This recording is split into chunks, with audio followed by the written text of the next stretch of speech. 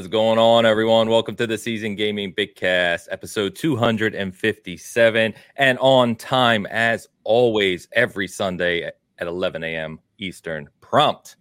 I am your host, Ainsley Bowden. We got a big show today, a lot of big topics to talk about.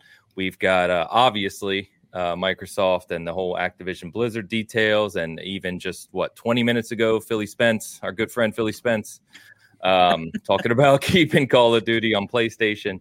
We've got a Bungie lawsuit to talk about.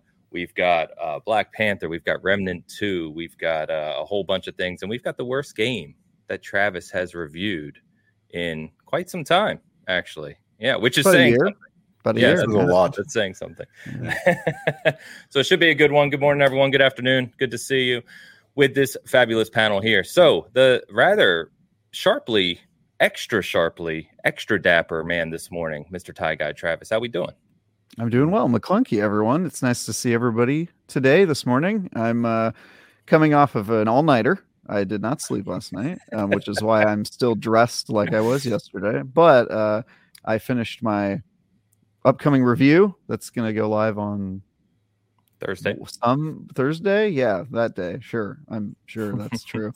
But my deadline is tomorrow, so I wanted to get it done early because I got stuff going on today. So yeah. But I like to think with that set of facts that you worked all night and you're dressed like you were yesterday, that you just always dress in a suit coat vest to write reviews of video games. That is 100% accurate. This is what I looked like yesterday when I did not appear on camera and I was typing a lot. So yeah, I like it. That's commitment.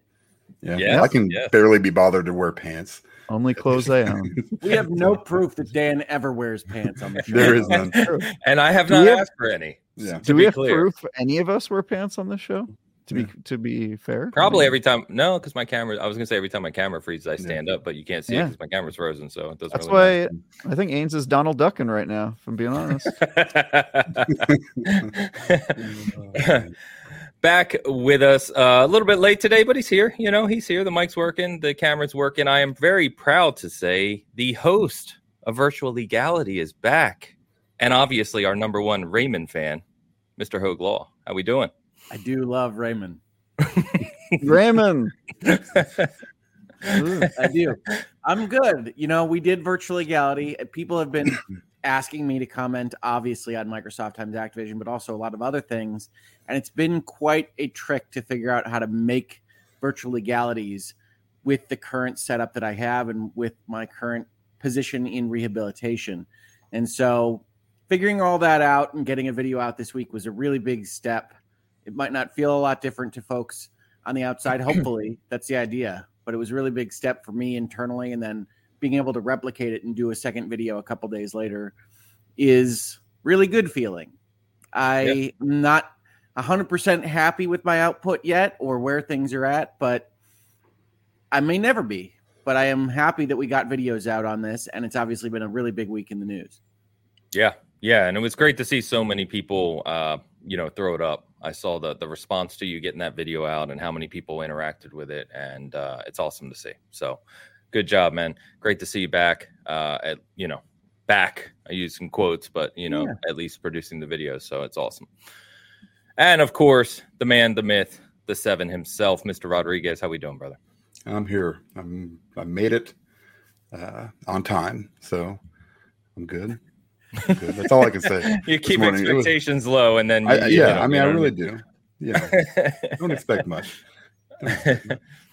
Fair enough. So, we've got like I said, a lot to talk about today.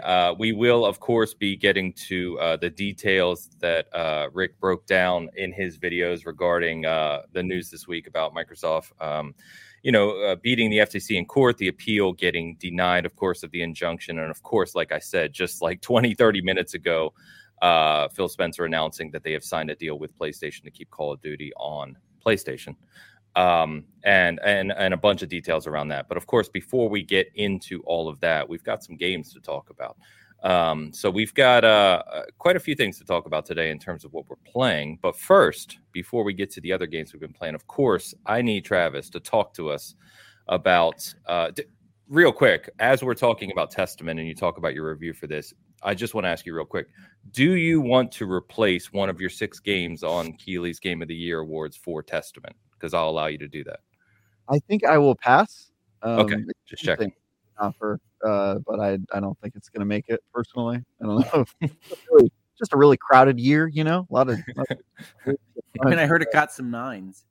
It did. I did look up that review, and interestingly, that 9 is not a Metacritic score, so I think it might be somebody's just like personal, you know. I think it was just a blog site. A blog post. Yeah. But it does appear to be a review of the company that made the game, not the actual game itself. It's mostly references to the company and their personal struggles. And I mean, that's great. If I were reviewing the studio itself, I'd probably be a very different article, but that's not what I do. So yeah, I can talk about Testament.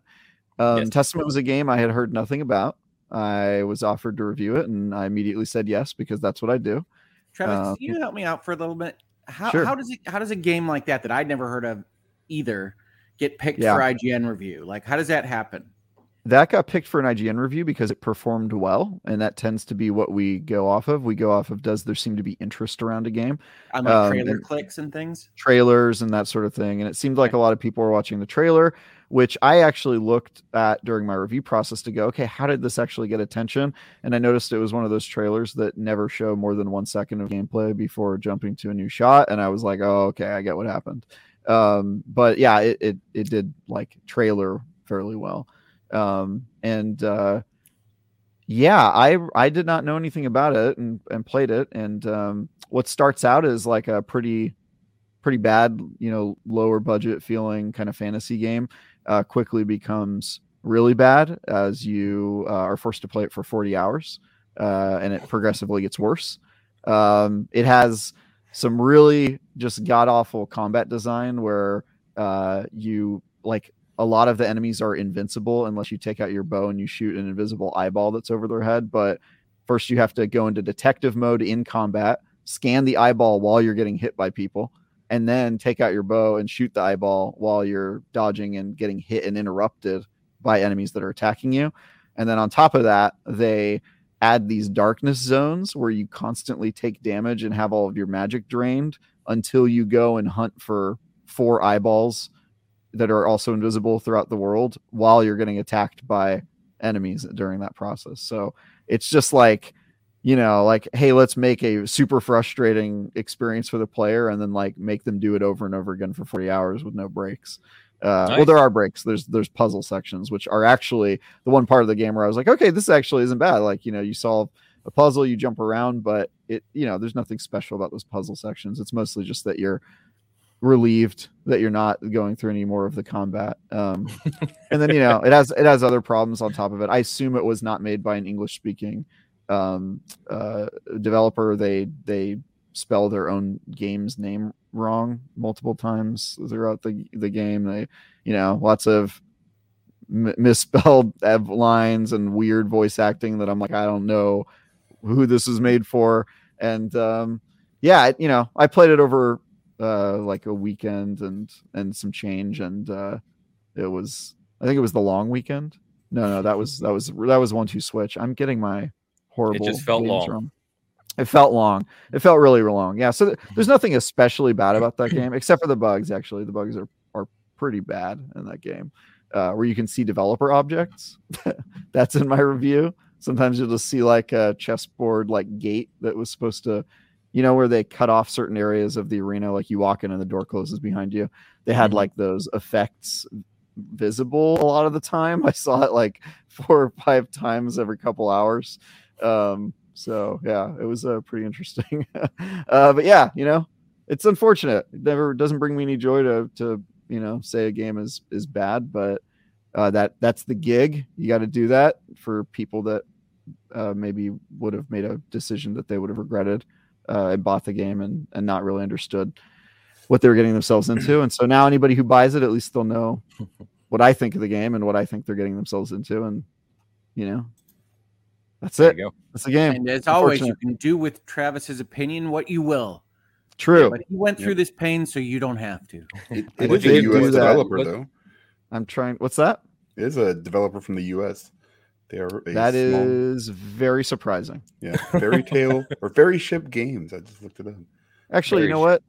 I won't say that's surprising. America, I think one of the great things about it is that we don't have a national language, and so they still could be non-English speaking, and that would be very true. American of them to do that. Mo and Joe Naderi are the people that started that studio. So there you go. Yeah. Well, and you gave the game what score?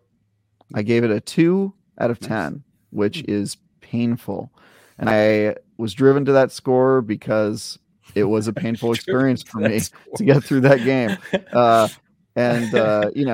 Part of it was that the game offers like a lot of optional stuff for you to pursue. And because it seems like it was a part of the game that they were pretty proud of, like lots of like loading screens telling you like, hey, did you know you can do this? And they kind of pitch the game as like a Metroidvania where you go back and you discover other stuff.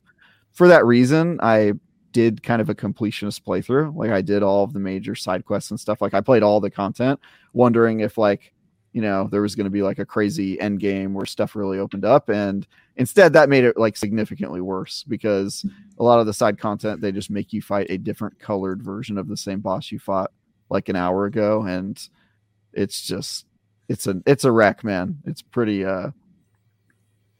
it's pretty gruesome. So you should not play Testament, The Order of High Human. Yeah.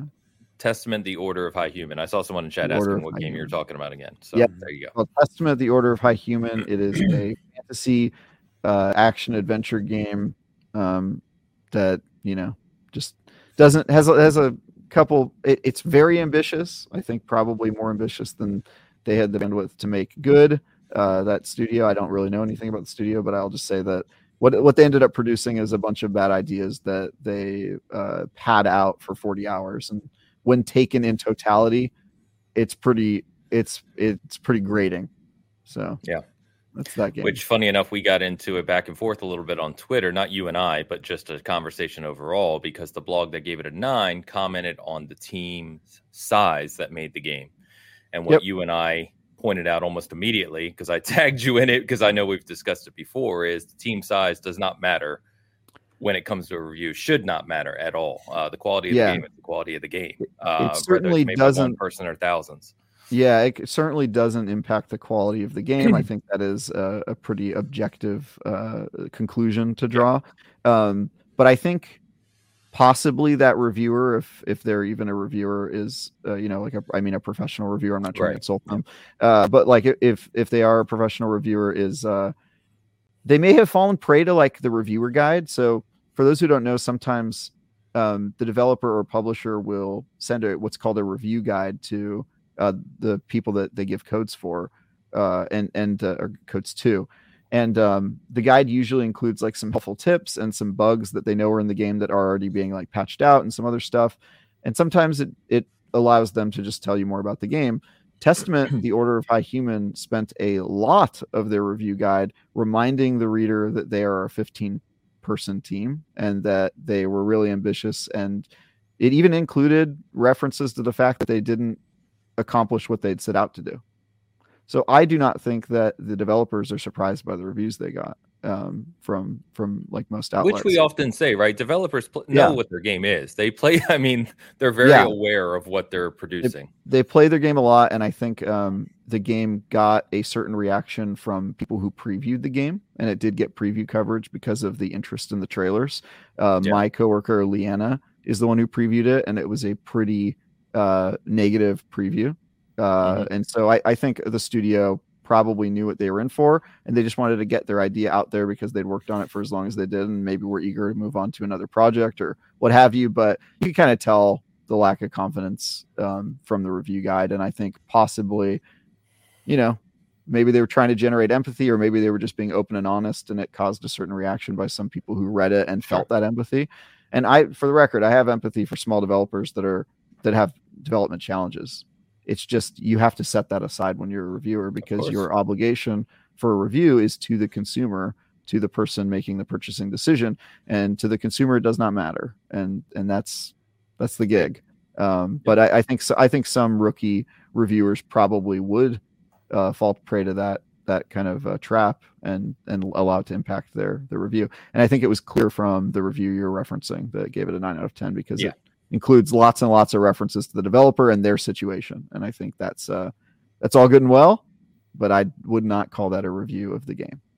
Agreed 100%. So, well, interesting, man. You knocked about another game less than 5. So hats off to you. Hopefully we will talk shortly here about a far different experience. Hopefully. I hope so. I hope the game I'm currently reviewing is better. I wanted to ask Hoeg, or anyone for that matter, if you've played any more Synapse, however you want to pronounce it. Because I didn't get a chance this week. You say Synapse like that because I've always said Synapse. I also said Synapse. Yeah. Synapse. It's interesting. I have played more of it, and I had family in town, and they got a chance to play it, and they said it was one of their favorite VR experiences. And I tend to agree. I think it's a kind of killer app type product. I think it's really an excellent VR game. Yeah. I need to get back to it. I just didn't this week. I was tied up with other things, and I'm looking forward to diving more into it. But the more I see people play it, the more superlatives seem to be kind of getting thrown around it, which is great to see. So cool. What else you guys been up to? Game wise, Final Fantasy side quests. Okay. Nice. It's probably not a surprise to anyone that's played a Final Fantasy before, but it kind of opens up and gives you a lot of stuff to do right before the end. And the way I tend to play Final Fantasy is I plow right through to the conclusion of the storyline and see the credits, and then I go back and do that kind of end game stuff right before you finish the game. And that's what I've been doing this week. And there's a lot more of it than I thought. Like they just dump quests on you right at the very end. Yeah. And so I've been doing that a lot. They dump a bunch of side quests on you right at the end of the game. Right. Yeah. So you basically know in a Final Fantasy where the button is to say, let's take this home. And right before that, they dump, I don't know, 36 side quests on you. 36? There was probably about 15 or 20 at least. Yeah, I mean, are they meaningful? I like all the sub quests in the game. I mean, I know you've seen that talked about online, but even though the economy in Final Fantasy is pretty much broken, like you don't care about getting the materials, you don't care about opening chests, and that could 100% be improved. The sub quests do a good job of continuing to world build and character build when you don't always have the chance to do that in a single character action adventure game. I think they do a good job with that. And if I'm playing Final Fantasy, generally speaking, it's for the lore, it's for the story, it's for the narrative, it's for the music, but it's not for the economy or the builds. And I don't think they mastered that. I think they could have improved that. I wish they had, but I've enjoyed the subquests. There's just a ton of them. There's a ton. Okay. Yeah. Dan, you in the same spot? Some of them, especially towards the end, will start giving you materials to get that last, big weapon that you want. So, that's true. There's also hunts. A lot of those open up too at the very end. I'm including the hunts on my list of subquests, but when that's the case, he's probably right. Probably about 36. There's so many. But I think they're all good. I mean, meaningful. It depends on, not towards really accomplishing your end goal, but like he said, like world building, it does a really good job with that. Okay. A lot of fun characters, little stories that kind of come, because you go throughout the game and there's side quests that pop up every once in a while, and then this kind of concludes a lot of those side quests at the very end pop up. And there's you open up like a new area right around then too that had quite a few of them that but they were all, I mean, I wouldn't say they're all good. Like the first when I first started doing the side quests, they seemed really, really fetchy, and that's what they all were. You just don't like delivering soup. Oh God, you did that twice. You did do that twice. Yeah, twice. You had to deliver soup at a restaurant or whatever, that little bar that they have. But that was really early in the beginning, and I was like, man, this is what it's going to be. This is kind of garbage. But the further you go on, the more it opens up, the more in depth the side quests become, the more the characters kind of open up. So they did a far better job than I thought they originally. The direction they were going at the beginning, I was like, yikes, this is going to be rough. It's very much a game made by the people that made Final Fantasy 14. Yeah. Like to the extent that I don't even think you would have known if you hadn't played it, that it really is 14 made into a single player game with better graphics, but it's got a lot of the sensibilities of 14, including kind of this slow roll build that you put enough words behind characters that you're going to care about them at the end. And I think to some extent they're right, but a lot of the criticism, I was going to say that's kind of the takeaway I got from why am I forgetting the game? The JRPG you still haven't finished. Testament. No.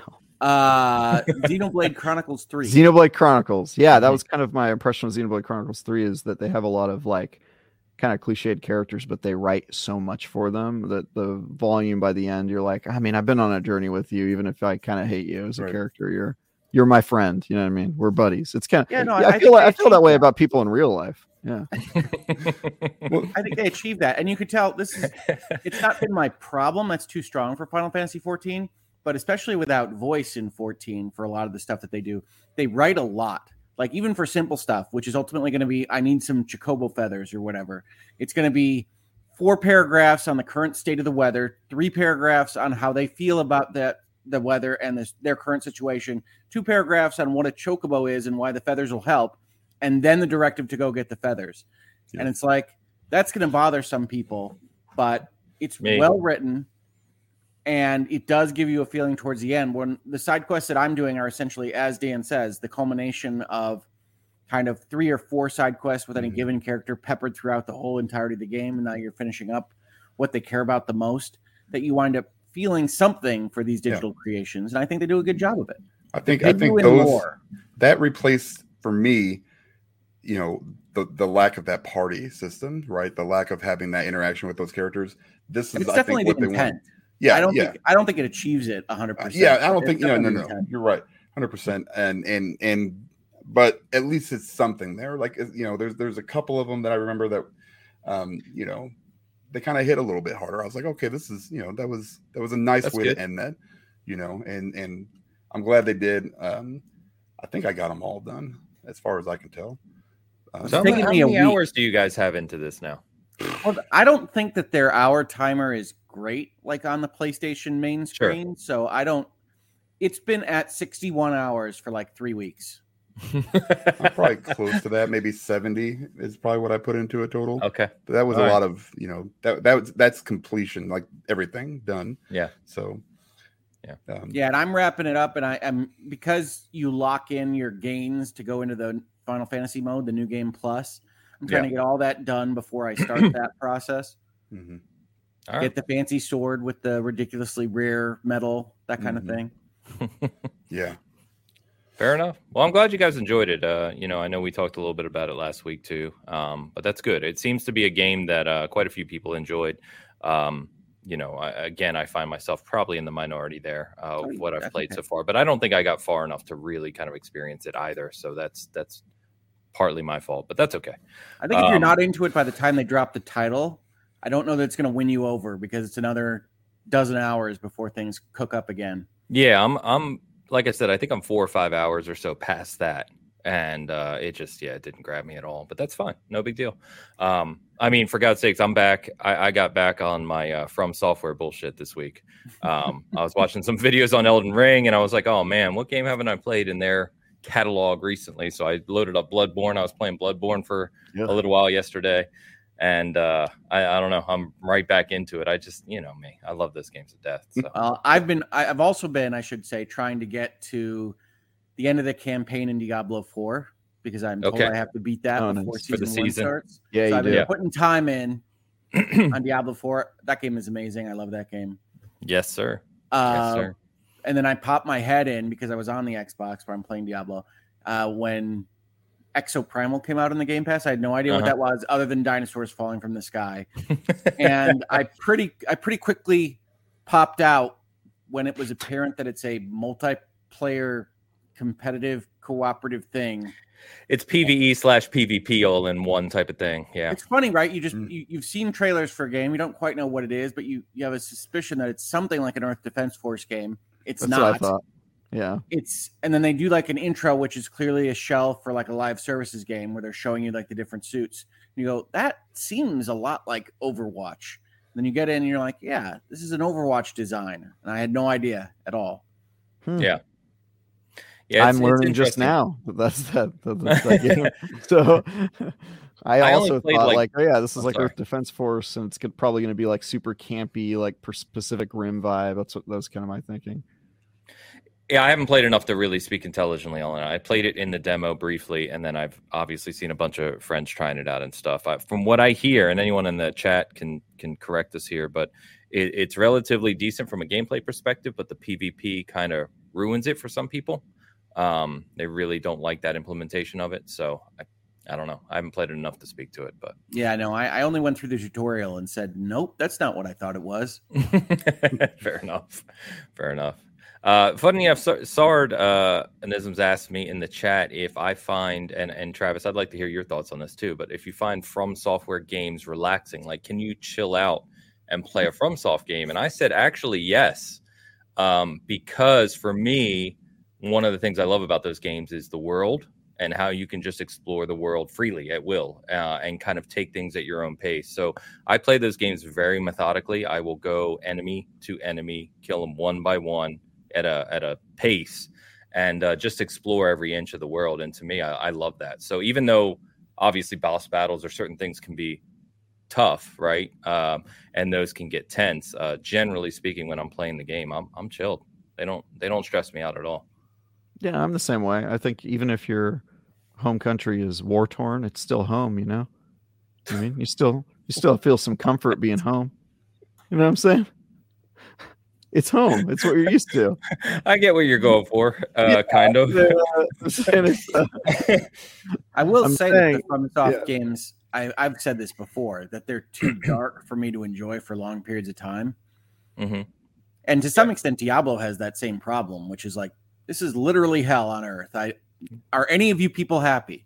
Are there any good outcomes for any of you? It's probably why I love it. I love dark stuff. Yeah, it is very surreal to be expected to spend enormous amounts of time in Sanctuary, the literal worst universe that you could exist in. Like if you were like, I want to live in one universe of my choice, like that would be probably dead last on my list. Is like nothing good will ever happen to you if you live there. Well, I don't even know how humans have a viable population, to be honest. Yeah, that's if I was going to criticize anything from a narrative perspective in Diablo 4 is that I don't think they do a great job of establishing what Lilith means to this world. Like you already are dealing with monsters around the fences and things, but you haven't established the break of like how much worse is this than you lives? They left it. The sad thing is they left it out of ambiguous. The game itself. It's in the lore videos leading up to the game. They talk in detail about how many humans have been killed, where the humans come from, what Lilith and Inarius, their background, and it's all in those lore videos that Blizzard published. But it's one of those situations which we've talked about. Halo does that too, right? Where there's all this extensive lore and background and things that they don't do the best job of portraying directly within the gameplay experience. So if you're not familiar with all those extra kind of additional things outside of the game itself, you kind of lose it a little bit. Yeah, because you're just there when all the action starts, which is good. That's where you generally want to start a story.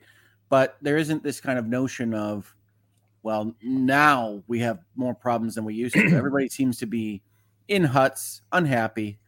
And yeah, I want to save the world, but is the world worth saving in Diablo? I have no idea. Yeah. Fair enough. Well, why don't we jump over to Remnant 2 before we get to these super chats, because then we'll obviously jump over to the big topics we're going to talk about. By the way, before I do that, nearly 600 people in the watching us live right now across both channels. Thank you so much for hanging out with us. We are getting to the bigger topics, but as always, I joke that I suck at this. I need Hoeg to be the promoter because he does it much better than I do. But if you're enjoying what you like here, if you're enjoying the conversations, help us out. You know what to do. We don't have to recite everything, but we just appreciate you hanging out with us and sharing it out. So thank you. All right, Travis, so I know you have been playing Remnant 2. We can't talk fully. The review embargo is obviously not up, but we can talk a few early impressions. I'm not reviewing it personally. Elu, who's in the chat, is reviewing it for Season Gaming, but I know that you have completed it. I've completed my review, in fact. I was going to say your review, and you also did the preview for IGN a couple months ago. I as did an IGN first. So yeah, I went to Gunfire Games' studio in Austin, Texas, and hung out with their team for a while. So yeah, I've got. I can't give a full review, but I can give early impressions, which I'm told is maybe the first couple hours of what I experienced and that sort of stuff, and kind of give you an idea of what the game is like. So far, kind of the early stuff that I'm allowed to talk about is that it is one of those games that immediately feels like a sequel, like Assassin's Creed 2 or Borderlands 2, where you get in there and you're like, okay, I get it. So that first game that they made, which was kind of a very enjoyable first draft, this is what that game looks like when they have had time to like really develop the concept and respond to the feedback on the first game, and probably have a bigger budget and a bigger team behind it to fully realize some of their ideas. And that ends up being quite a good first couple of hours, which I'm putting it that way because I'm trying to limit it to the first couple of hours in case you couldn't tell.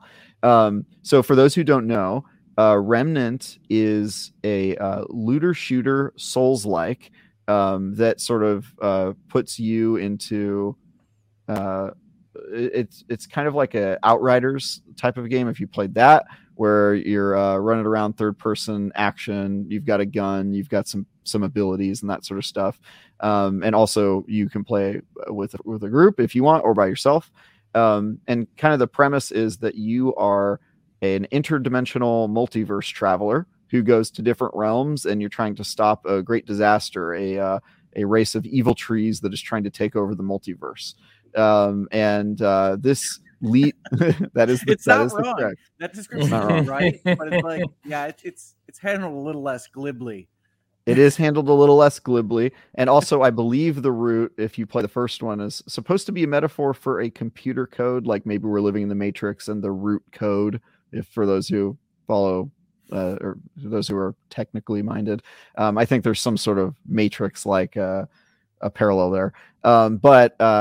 Basically they're evil trees who are trying to take over the multiverse. And the way that this becomes interesting to the player is that you get to travel to different realms that have completely different vibes. So in the first game, you go to, you start off in like a post-apocalyptic Earth, and then you go to like a place called Yesha that has got like a jungle vibe and that sort of stuff. And you kind of just jet set around the multiverse and get to biomes are fun, kids. Biomes are fun, yeah, because they make the game feel very different. The second one ups this tremendously. In fact, the opening hours of the game are some of the most exciting, because after you complete the tutorial, the first realm that you are teleported to is random. There are 3 different possibilities, and of those 3 possibilities, there are 2 different storylines in each of the 3 realms. And so, the first couple hours of the game, you could tell your friend, I'm on a sci-fi planet fighting robots, and I'm trying to find these cores to restart a computer. And somebody else could be like, what? I'm playing Bloodborne. I'm in a fantasy world with elves walking down a British street and, fighting chimney sweeping fools. And there's just all why the British got to be chimney sweepers. I mean, if you saw them, you'd be like, yeah, they sweep some chimneys. At the very least, they dabble in some chimney sweeping. These guys, the bowler hats, snaggletooth. You get the idea. Hey. So no, I'm talking about the enemy. The enemies in the game. I'm not talking about you personally, although you fit the bill. And so it's really interesting. Like, it's a very kind of interesting water cooler game where you could talk to your friend, and even if you got the same world, which myself and Mark Medina, we ended up in the same world, we were fighting different bosses and stuff. So he'd be like, have you fought this guy? And I'd be like, I don't know who you're talking about. What's that? That's awesome. That's one of the coolest parts of the original Remnant, is that it had all these kind of splits. Yep. And I would say the second one doubles down on that in a major way. Like, it's so different that even if you end up in the same world, you could be doing a completely different storyline with different characters, and then the final boss fight in that world is also completely different. And another reason that is cool for the player is that you can re-roll any world you have completed the storyline on to see what else is out there, to play the other version of the storyline, because each world has 2 main ones, and to get some of the side quests that didn't roll in your world, and that it's procedurally generated, so you kind of end up with like a hodgepodge of random stuff in your playthrough. The opening hours leave a very strong impression. It is very fun to play. There are a surprising number of secrets to discover. One of the things that happened to me in the opening hours of the game is I ended up in an Indiana Jones-like temple, complete with leap of faith and penitent man must yield type trials I had to go through. There's just cool stuff like that they throw in the game, that secrets that you wouldn't have found, puzzles that are surprisingly challenging, and other stuff like that. And so, I mean, it has been a very interesting game to review. Yeah, I will say that Elu, like I said, he's reviewing it for us and is in our chat on the SG side here. He sent me a list of kind of things about it to talk about, but you pretty much echoed everything you just said. He said that, from a first to second game perspective, this feels more fully realized. The shooting is tighter. The character development is stronger. Character building, I should say, more nuanced, he said, and personable.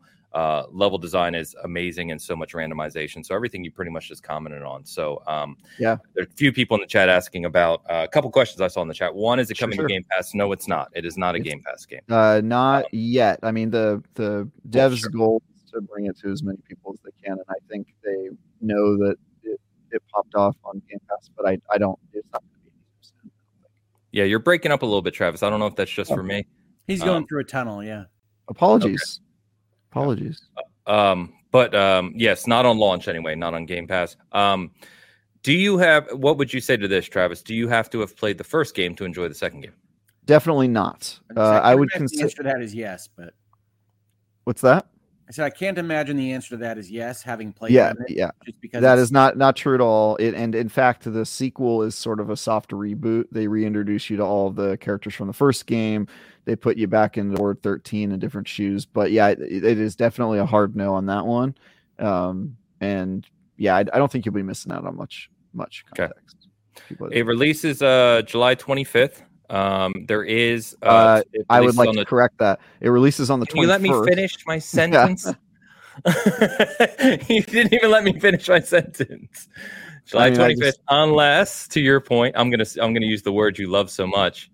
On July 21st, it releases in early access if you buy the Ultimate Edition. This is why I interrupted you, because you saying it's being released on the 25th is false. It is being released on the 21st, and they are lying about that and trying to get you to pay more money. So yes. It's on the 21st. And then I also saw somebody asked when the review drops. The review drops at 7 a.m. Pacific on July 20th, which is the day before the game comes out. Thursday. On the 25th. So that's on Thursday morning. My review is written, and now I just got to go through, video editing and that sort of stuff. And we'll have it on IGN.com right when embargo drops. I don't know if Ains is going to get there because I know you guys got the review late. Awesome. Great. Yeah, we'll hit embargo. And by the way, the game is $49.99. So it is, it's not a $70 game either. So from the early impressions you guys are giving, hopefully the game continues, that level of quality and interest through the entire experience. And that sounds like it could be a big winner. It is current gen only. So PC, PS5, Xbox Series X and S, just by the way, in case you were wondering. Yep.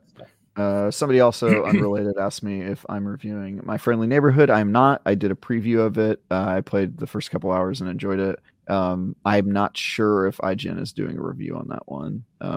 It really just depends on how much interest things like the trailer and the preview that I did generate. Like if people care about the games, we'll try to review them, but I'm not sure about that one.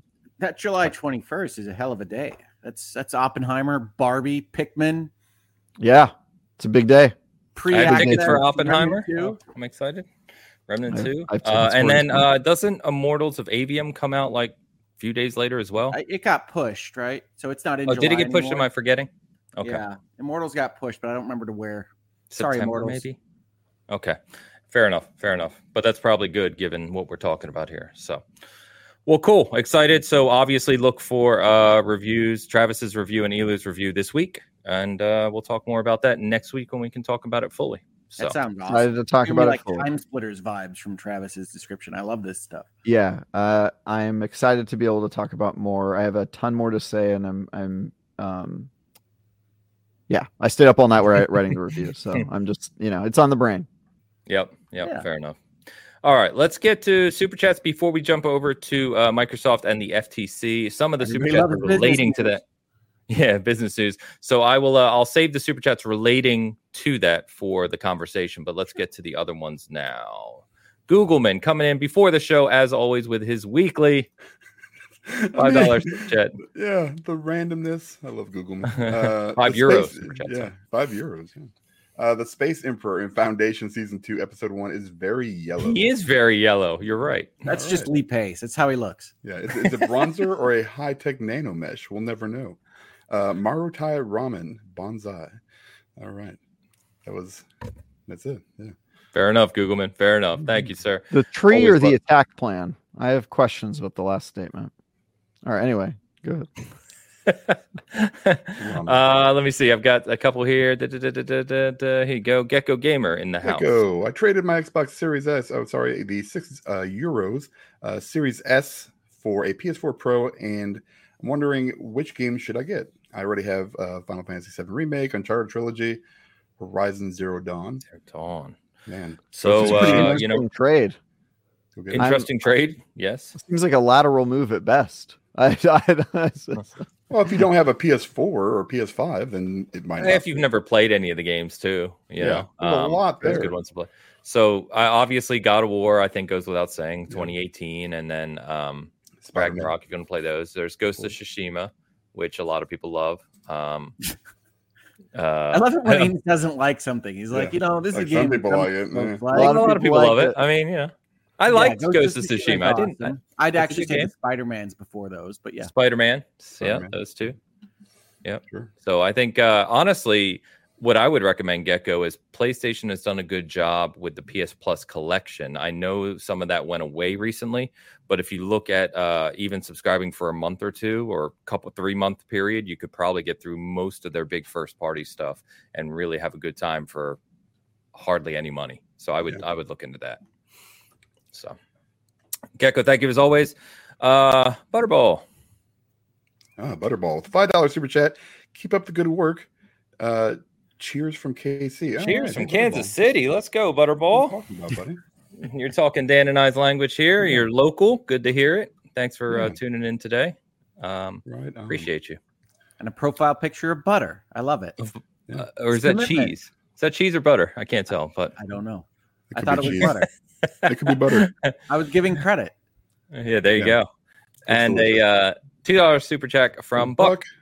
Supporting the show. Thank you, Just Buck. supporting the show. Thank you very much, Buck. Appreciate it. The other 3 super chats we're holding right now are related to this conversation that we'll get into. So I'll pull those up when it's time. But of course, the big news this week and been covered kind of all over the place, but covered best, of course, by Mr. Hoeg here on Virtual Legality.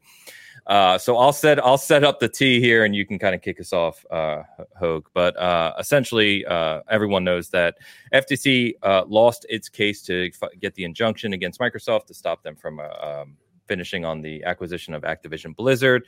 There was an appeal process which went to the Ninth Circuit Court, which was also denied on the injunction as of Friday, I believe. That happened. It's over here. Are you cheering for your court circuit, Travis? I am cheering for my court circuit. I'm proud of the Ninth Circuit. I don't have to tell you. If there's anything local to Travis, he's cheering it on. Except for Scoop Bagels. I mean, there's a lot I don't like, but come on, Ninth Circuit, they're goated. They're in the news all the time. The Ninth Circuit is the most overturned circuit in the Supreme Court's history. It's true. Bring it on. I don't count that as a negative. Let's go.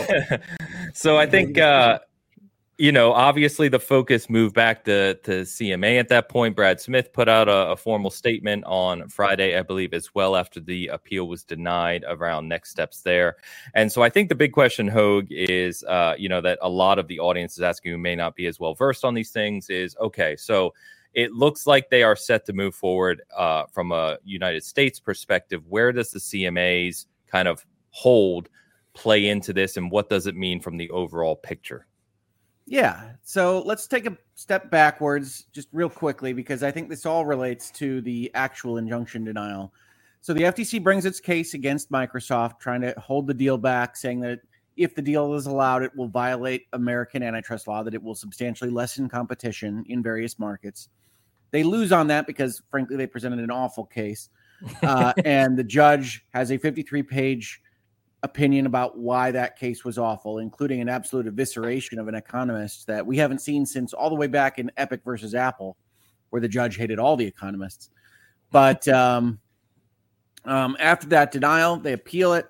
Ninth Circuit takes a quick look at the emergency request, says, nah, you don't get this emergency request. That appeal is technically still on the books. They didn't deny everything, so there's still an appeal motion pending, but you can't really appeal for a successful preliminary injunction after the thing that you're trying to enjoin has happened. So it doesn't matter much. And the FTC is prohibited from preventing the deal from being consummated now and into the foreseeable future. Now, the actual agreement has an out date, a termination date of July 18th. So the expectation is that Microsoft and Activision are hustling to potentially try to get the deal done, I would say as early as tomorrow. Yeah. Right. But that CMA question that started this all off is the important one, which is that the CMA, the Competition and Markets Authority of the United Kingdom, found that the deal would hurt competition in the cloud market and blocked the deal. They said you can't have this deal and still operate in the United Kingdom. Now, importantly, although the CMA says they blocked it worldwide, folks, as important as these regulatory bodies are, as important as the government of whatever country you might find yourself is, it does not control all behavior around the world. And so even though the CMA says that they're blocking it worldwide, what they mean is if you actually go and put these two companies together, we're going to have real problems with you selling things into our jurisdiction, the United Kingdom. And so with the FTC not prohibited from blocking anymore after its failures in court, what you've got is a situation where Microsoft can spend near $70 billion, buy the shares from the Activision shareholders, and own Activision, but it couldn't operate in the United Kingdom without either a settlement with the CMA or at least some kind of understanding. And so what's really important about everything that happened this last week is not just that they beat the FTC. That's obviously important because if they lost, all of this would be falling apart. But that the same day, they agreed with the CMA to stop their appeals process. And why is that important? It's important because unless Microsoft is insane, or you believe Microsoft is insane, which I think is unwise, you wouldn't stop your appeals process unless you think that there's some possibility for a positive settlement with this regulatory agency that is otherwise stopping you from doing what you want to do. So that is strongly suggestive of at least a belief on the Microsoft side of things that there is some kind of change they can make to the deal that the CMA will allow, and that the CMA will then rescind its opposition to their transaction overall. Now, once Microsoft leaked that out to CNBC the same day, which is that CNBC comes out with this news report that says, we're hearing that a small divestiture might be happening and that the CMA will go for it.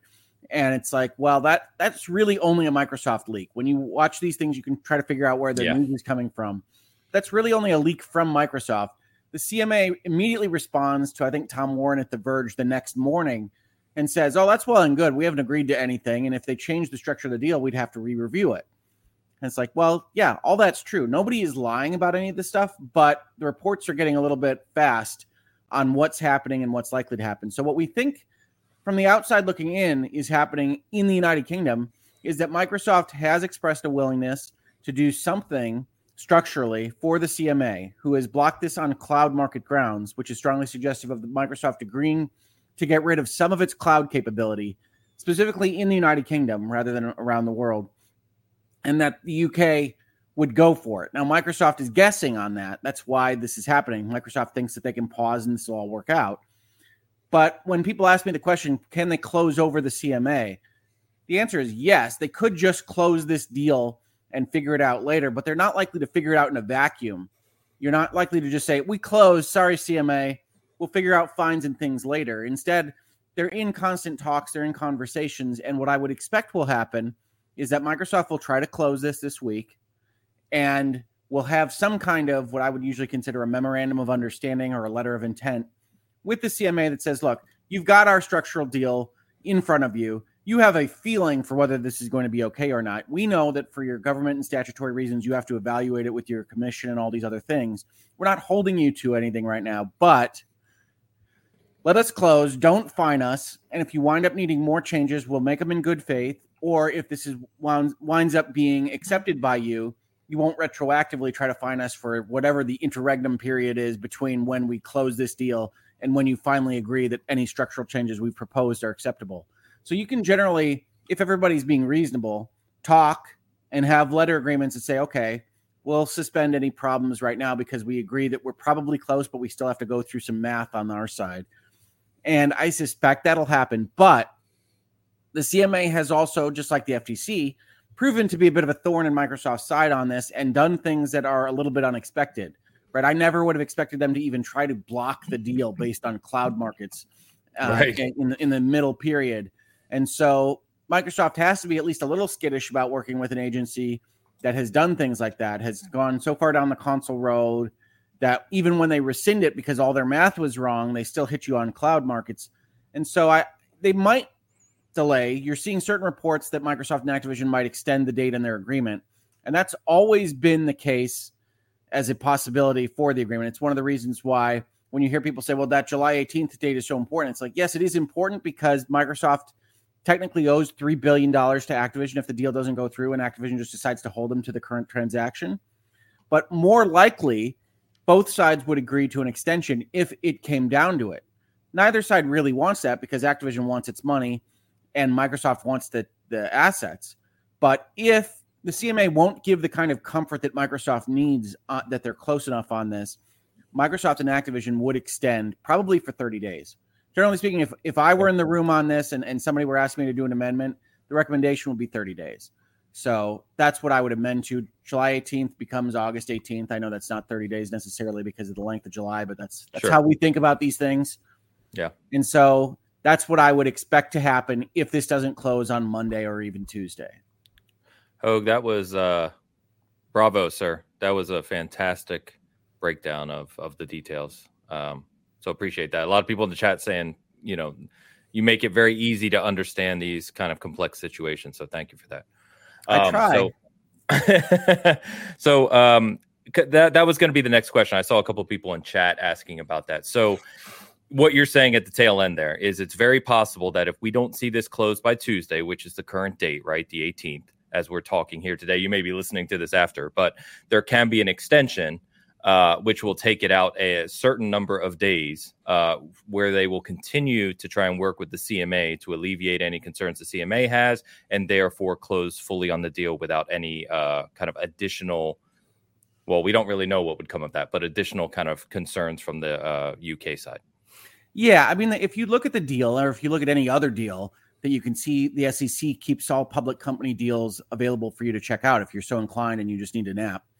You can check out these contracts. And what happens is Microsoft isn't obliged to buy the company until it would be clean, right? Until there aren't regulatory issues, until it's happy with its due diligence. But if Microsoft doesn't buy the company by July 18th, they owe a breakup fee to Activision. And so both sides want to get it done. But in any contract, the sides to the contract can always agree to change the terms. That's the way this works, right? You agreed in the first instance. You can always agree to change what you agreed to. And so unlike a law, unlike a statute, you can say, yeah, our out date is July 18th, but we can sign up an amendment. It's actually pretty quick and say, okay, now it's August 18th. Where you once read July, now read August. And it's actually, it doesn't take a lot of lawyers' fees, certainly compared to the lawyers' fees everybody's spent already in the last 18 months. And it's not the biggest deal in the world. So that could definitely happen. But they'd all prefer to have it done this week. So would we. So would we. I mean, it's not going to be the end of it, right? Even if they officially close, I mean, the FTC is saying they're going to continue to challenge it. There's going to be other stuff, right? Well, okay. So what's going to happen on the FTC side of things is now that they've lost their preliminary injunction and their emergency request, under the rules of federal regulations, the parties that have been opposed by the FTC can go request that it be dismissed. Now you're requesting that of the FTC, but basically you go and you say, look, your job is to hold for the public interest. All these federal courts have found that you're not in the public interest. Dismiss this because your opposition is not in the public interest. And for the most part, historically, the FTC has. You saw that most recently, they dismissed the Meta case after Meta says, hey, you lost your injunction request. Get out of here. And the FTC removed it. Now, the FTC is in a little bit more of the public eye on this deal than with Meta. So you might see stubbornness. You might see them just say, no, we're going through with this administrative action in August. But historically, what you would usually see here is Microsoft asks to have it dismissed, and the FTC says, yeah, we're dismissing it. So the FTC is mostly dead. The FTC is like Princess Bride, mostly dead, like lying on the bed, unable to move, for the pain, a little bit alive, to the pain. Yes, and that's Lena Khan saying to the pain. Yes, indeed. So we'll see. We'll see, but I would expect it to be dismissed. You will keep your ears. Sorry, we said the Princess Bride tangent. Sorry, I literally referenced that movie in my review of Testament. Actually, Testament. So, anytime you can reference that movie is a good day, so it's fine. It works. That's good. Continue, Hoeg. So we've got a couple super chats that we can talk about relating to the deal now. Let's knock these out. I don't think anything we haven't answered, but anyway. Excuse me. RC Polygons with $5 super chat. Jim finally signed the Call of Duty contract that should have been signed since day one. Jim Ryan did the right thing and signed the contract.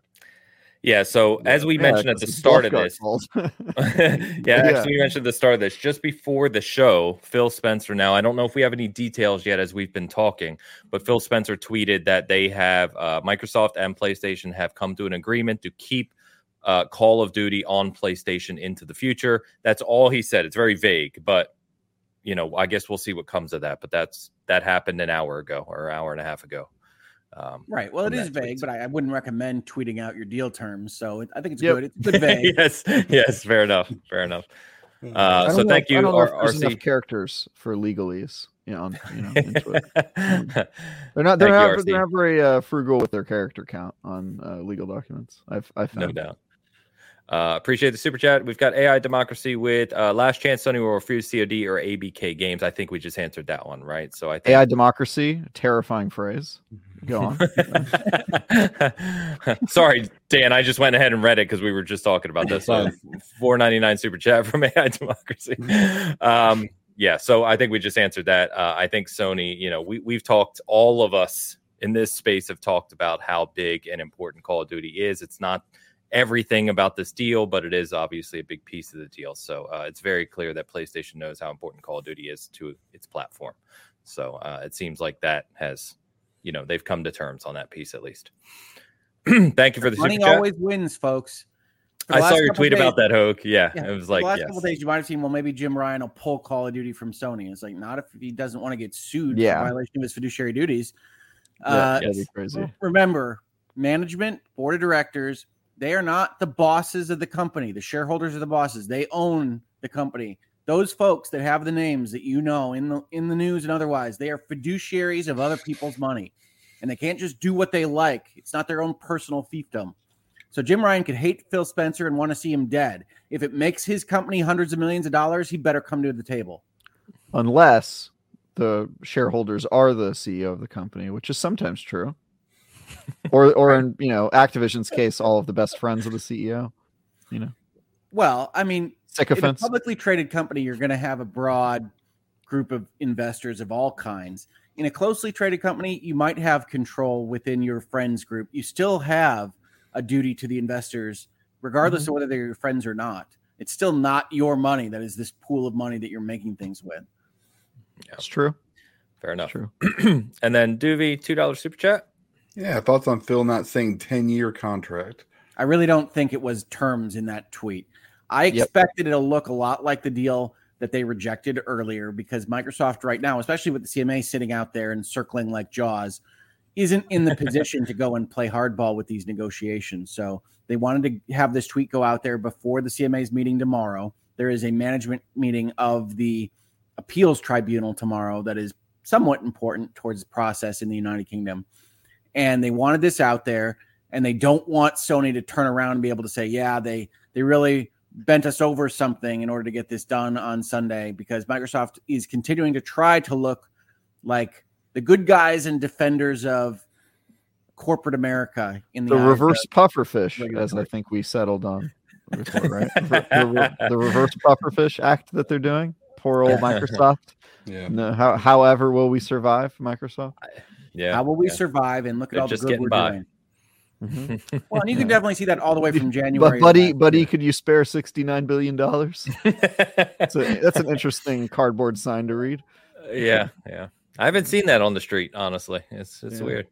It's weird. Doovie, thank you for the super chat. Appreciate you. So I think we caught up on everything there. So anything else, commentary on this specifically? I think you covered kind of what's next well, Hoeg. So any other commentary on this piece? Only that the deal is going through.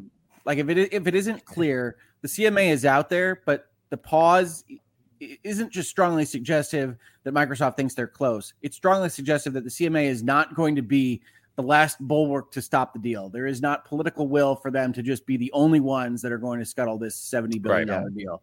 And so I think it's going through. I suspect it's going through like tomorrow, but if it doesn't, it's going through in the next month or so.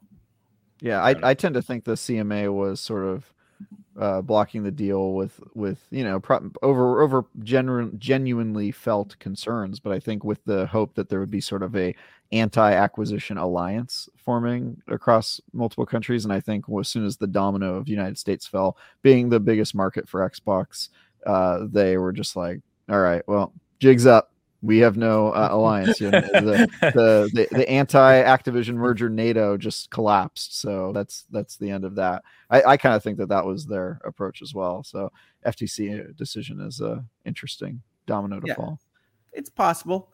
I will never tell you that I can read their minds in any different direction. I don't think that cloud is a separate market, but I'm not going to sit here and tell you that they're just evil and are making up things in order to stop the Microsoft deal. They can think that it's an important market. It's just not going to be the kind of thing that's going to win in American antitrust law. And even if they have a stronger protection in the UK, it still looks like they're acting arbitrarily, which is a problem even for them when they put their document together and it's 90% console, which is what the FTC was focused on. Yep. And then they just dump it for, and cloud's a problem too. It's like, well, it's not very convincing. Yeah. Fair enough. What do you say to the people who are picking apart, and some of whom are lawyers, and I assume know at least something about the law, who are picking apart Judge Corley's decision for doing things like setting a higher barrier than some people think that she ought in terms of what would grant an injunction, and doing things like referencing the $3 billion fee that probably shouldn't have been considered since it was a self-inflicted and, as you pointed out earlier, easily changeable fee on their part. What do you say to people who are criticizing that stuff? Well, I did talk about it in my second video this last week you saw a Reuters article that had a couple of professors talk about the word may appearing in the Clayton Act, which is to say that you're not allowed to acquire something which has an effect which may be substantially to lessen competition. And Judge Corley asked at this preliminary injunction stage for the FTC to have proved that it will probably substantially lessen competition. And the answer to that is that even those legal scholars, despite giving quotes to things like Reuters, understand that the antitrust laws written more than 100 years ago have been interpreted for 100 years of precedent as not being what they say. That's not ideal. That's not what I would have the law do. But both the Sherman Act, which says that contracts in restraint of trade are illegal, and the Clayton Act, which is what we're looking at right now, which says that it's illegal if your deal may substantially lessen competition or may lessen competition substantially. Those words can't be read at the breadth of we might read them in English, because then every possible contract or transaction could be blocked because it's illegal. Because may is huge. You may be hit by an asteroid on the way to work tomorrow. It's unlikely, but it's huge. May is not the standard. And in fact, we've got sentences in the precedent, which I call out in my video and on Twitter and otherwise, that say we can't read it as may literally. It can't be literal. It has to mean a likelihood of eventuality. And that's the reality there. Judge Corley has some things in there that I think you can argue. And I think the FTC did argue a couple of them well. But it's all harmless error if it doesn't change the outcome of the case. And ultimately, in deciding to grant or deny a preliminary injunction, that is a discretionary act of the district court. And a court of appeals has to find not only that the legal standard was wrong, but that it was so wrong that if it were done rightly, the court would have had to have found that the other direction, or it has to remand back to the court, which I think was what the FTC was aimed at, right? If it gets remanded, it's going to take a little extra time, and then we're going to fly past the July 18th date. But the FTC also found itself in trouble because they brought their administrative action at the end of last year, right? And they could have sued for an injunction at that point in time. That's what they usually do. The FTC usually goes and asks for an injunction and files their administrative action at the same time so they can stop the deal. They decided to wait on that. And the reason they decided to wait on that, at least as it appears to me, and as I said in my video from late last year, was that they knew that they didn't have a leg to stand on in federal court. The FTC doesn't get to write the laws. Congress wrote the laws. Congress gave the power to the FTC. Congress gave the power to the Department of Justice. And then they're supposed to go and bring cases when they think the laws are violated. But what the current FTC is doing is trying to advance a broader understanding of the antitrust laws that are currently on the books than the courts have accepted for 100 years. And that's why you see when Lena Khan is a question in front of the House Judiciary Committee, why are you 0-4 in merger cases? It's like, well, we bring cases where we think there's been illegality, right? But it's not just the FTC that gets to decide where illegality is. You're supposed to, if you're being a good fiduciary of, in this case, the taxpayers' money, you're supposed to understand the precedents in front of you as a lawyer and say, well, this is a case that really bugs me. I really wish Microsoft couldn't buy Activision. But if we look at all these things around the deal, a court that's going to be evaluating this is going to say, no, that's not an antitrust concern. And maybe the antitrust laws need to be changed. You can advocate for that. You can run for Congress. You can do whatever you like. But you can't just enforce the laws you wished exist in the way that you wish they were read to a different part of the government. And that's where the FTC is running into trouble. Well said, sir. Yeah, very well said. All right. Well, I think, like I said, obviously, I think you gave a really nice breakdown just now, Hoeg. But Hoeg did get back, as we said at the top of the show, on his virtual legality series, where he breaks these things down even further and in more detail. So if you enjoy the details, if you want to know more about the specifics, be sure to check out his channel and his videos from this week. It's great to see you back at it, Hoeg. Seriously. Love it. Mm-hmm. Thank you. I'm certainly trying. I'm so about it. Jury is out. Yeah. By the way, Hungary. By the way, nearly 800 concurrent hanging out with us right now. Absolutely amazing to see. In fact, I don't think we've hit too many people. I don't think we've hit that many since, Hoeg, you surprised us when you came back after your stroke and joined us mid-show, which, you know, when everyone kind of went nuts, which was still one of my favorite moments of recent times. See that? See what Ains is that doing? one's so hard for me to watch because I'm so slow. I mean, you had a stroke, dude. I mean, kind of a minor thing happened, you know? There was something there. I mean, so thank you all for hanging out with us. Hope you're enjoying the show. Funny enough, one other big kind of lawsuit that almost got overshadowed. I think the FTC stuff overshadowed almost everything this week in the gaming news, that is. But a big lawsuit, generally speaking, involving Bungie this week. Yes. And this was sent to us by Mad Geek, by the way. So shout out to Mad Geek. He responds to us and sends us some interesting topics here and there that he'd like to hear us talk about. But obviously with Hoeg, obviously with Travis being very close to Destiny and Bungie community, I thought I'd call this out, that if you didn't see this, essentially what happened, and feel free to, you know, go into detail here if you want to, but a defendant named Jesse James Comer was apparently incensed. I'm going off the quotes from an article here. When a community manager, I think this is a year or two ago, both Bungie and the court declined to name, of course, spotlighted some fan art by a Black community member. Using anonymous phone numbers, Comer left a string of hideous, bigoted voicemails on the community manager's personal phone, asking that Bungie create options in Destiny 2, which I don't even feel comfortable saying this, but this is from the case.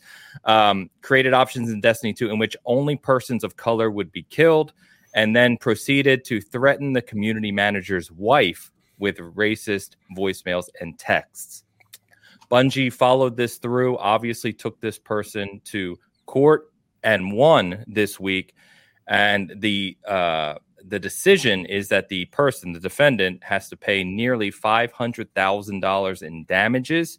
But what they're most excited about is that this, the lawyers spoke on this, hoping that this will begin to set a precedent for dealing with online harassment and in that space, because generally speaking, that's been a very tough thing to combat, legally, at least to this point. So I think I summarized the best of my ability there. any commentary on this, but I did feel this was important to call out, and a big win for both Bungie and I think developers, anyone who faces online harassment. This was an important case. Yeah. There's a couple of things here, if I understand it correctly. One of which is this is a default judgment, which is essentially that the defendant didn't show up or present a case, which is fine. It's fine to have a default judgment. But what I will warn people about is if you love this, in general, the judiciary hates a default, right? We don't like to just award people things because the other side didn't show. Because the other side didn't get to argue their case. Because right? if it's not good precedent. If he ever shows or decides to present a case on some reasonable timeline here, chances are the court's going to rescind all this and allow them to present their case. Now, we don't know whether that'll happen or not, and this person appears to be just heading to the fields and isn't going to do that. But I do want to point that out because that is different from the court finding after hearing both sides X, Y, and Z, right? This is Bungie presented its case. This guy fled, and the court said, okay, Bungie, you win. Mm-hmm. The other thing I would say about this that is at least presenting as put forward in the Twitter thread that I saw and some of the documents that I saw, some concern for me is that what Bungie's really excited about is that they won a piece of the damages as damaging them as a company for personal harassment of their individual. And that's significantly broader than we usually see for harassment claims. And I would have questions, not in this particular case, right? This is abhorrent. This is what we usually say in law school. Bad facts make bad law. Like it's easy to say this guy deserves to get punished and Bungie deserves to win and all these things. That's very easy to say, but it can present bad precedent when we really ask the question, okay, if you harass this community manager, does Bungie get damages? Should Bungie be seen as hurt by the law? Right. And I have questions there. So yes, I'm in favor of reductions in harassment. This sounds awful. And I would imagine that this person would lose with a fully presented case. But as the lawyer in the room, I do have to say, okay, I think we should take a pause, both because it's a default judgment and also because I do think there are negative potential ramifications for allowing the corporations to win damages and liability for someone who speaks to their community manager. Like it's pretty easy to see circumstances where that goes a bad direction. Sure. Good context. Yeah, thank you for that. Yeah. Okay. I guess I can give kind of a Bungie context on this because I know the community manager in question. We've been friends for many years. And, the situation has been on the radar for the Bungie community for a while since it happened. Mm-hmm. It is sort of an older situation and an older community manager as well. Obviously not very representative of the Destiny community, at least the one that I know. I'll be the first person to knock the Destiny community when they act up, and they sometimes do, but they certainly aren't at the level that this individual appears to have been. I tend to agree with Hoeg that it's not particularly strong legal precedent. Trolls aren't known for their backbones. I don't think many of them would stand up in court and stand by the things that they said or make that case. It would be interesting if they did. I think that would be a good legal precedent, but I think the judge is a little head in the clouds about this having any real long-term impacts, but it is an interesting outlier case, and maybe will serve as a good precedent for the most extreme cases of online trolling, where it is very, very obviously destructive and damaging, and we kind of all agree that this person kind of got what was coming to them, but maybe not, wouldn't contain the nuance of, and in between it, which is like sometimes people are begrudged and talk to their community manager in a manner they ought, but their reasoning for being upset is well-founded. Like, for example, if this had happened because the person was upset that they took away the content they paid for when they vaulted all the Destiny content, I think we'd be having a very different conversation. And I don't think Bungie would have gone to court over that. But if they did for whatever reason, I think it would be much more interesting than what we got now. So it's a unfortunate situation. And if you are a Destiny fan, I don't think you should feel like this brings your community down in any way. And if you are not a Destiny fan, I don't think you should point to this and say, look, I told you Destiny players were bad. This is clearly a mentally unsound. I've seen some of that online, right? Like, typical Bungie player, dead game, yada. And I just want to give a shout out that it's not representative of the community, and every community has these sorts of people. We've got 800 people in chat. One of them might be a guy just like this. I don't know. I hope not. I mean, we'll see. I half of them DM me after I post a review, so I'm very familiar with this type of person. I have not received any payment in the amount of $500,000. And neither has Bungie, by the way. Bungie's never going to get that money. Yeah, that's part of the default judgment is that they don't know where this guy is. Yeah. One of the things I think that was called out, I didn't put it in the notes here, but that was in the article, right? What the case was, what Bungie was presenting. From what they said is that what they were trying to show is that these online harassment threats, right, can lead to a place of in-person threats, right, in-person damage, where someone can cross that line between just threatening online and actually damage someone personally in person and lead to obviously bigger things in the future. That's never happened before. Well, they have to do that because otherwise the First Amendment prevents anything from being accrued against these kinds of things. So it has to be a threat. Gotcha. Yep. Okay. Yeah. What were you referring to, Dan? I mean, this has never happened before. Like somebody online, not necessarily, obviously, with this, but like nobody's ever been like, "Hey, I'm gonna, come over to your house." I'm sure it's happened a lot of times, but right. Yeah. It's just that there's already crews are dealing with it more, right? Like, I've had friends get swatted. Right. Me too. Weird. Yeah. So I think there's already precedent for that has nothing to do with internet trolling, which is just like if you threaten somebody, you have to be held accountable for making statements that are harmful, demonstrably harmful to a person. But I think what we're talking about is just the general idea of people being dicks online, which I don't think there is precedent for, and I don't think this changes anything. I think this very much past the point of being a toxic commenter. The person was engaging in phone calls and other sort of more traditional harassment behavior that there is an awful lot of legal precedent for. And so I think this was kind of just stalker law, essentially. Yeah, you're getting a stalker law and stuff that there's already kind of established cases for. So, yeah. Logan with the super chat just now. What's going on, Logan? Posing a question about it. Yeah, should Bungie shoulder the legal costs for their employees getting harassed online because of their job? Well, I mean, that's what Bungie's doing here, right? That's Bungie's the plaintiff, and they sue on behalf of their employee. And what Bungie is trying to do is spend money on their own lawyers and on their own time to establish that they're willing to fight for their employees. I mean, like, that's a benefit to Bungie, right? Is that the community folks at Bungie know that the company's got their back. Like, that's what Bungie's trying to do here. The question that I have is, Bungie won a little piece of this for this person was intentionally interfering with contractual relations, which you usually see as kind of corporate espionage.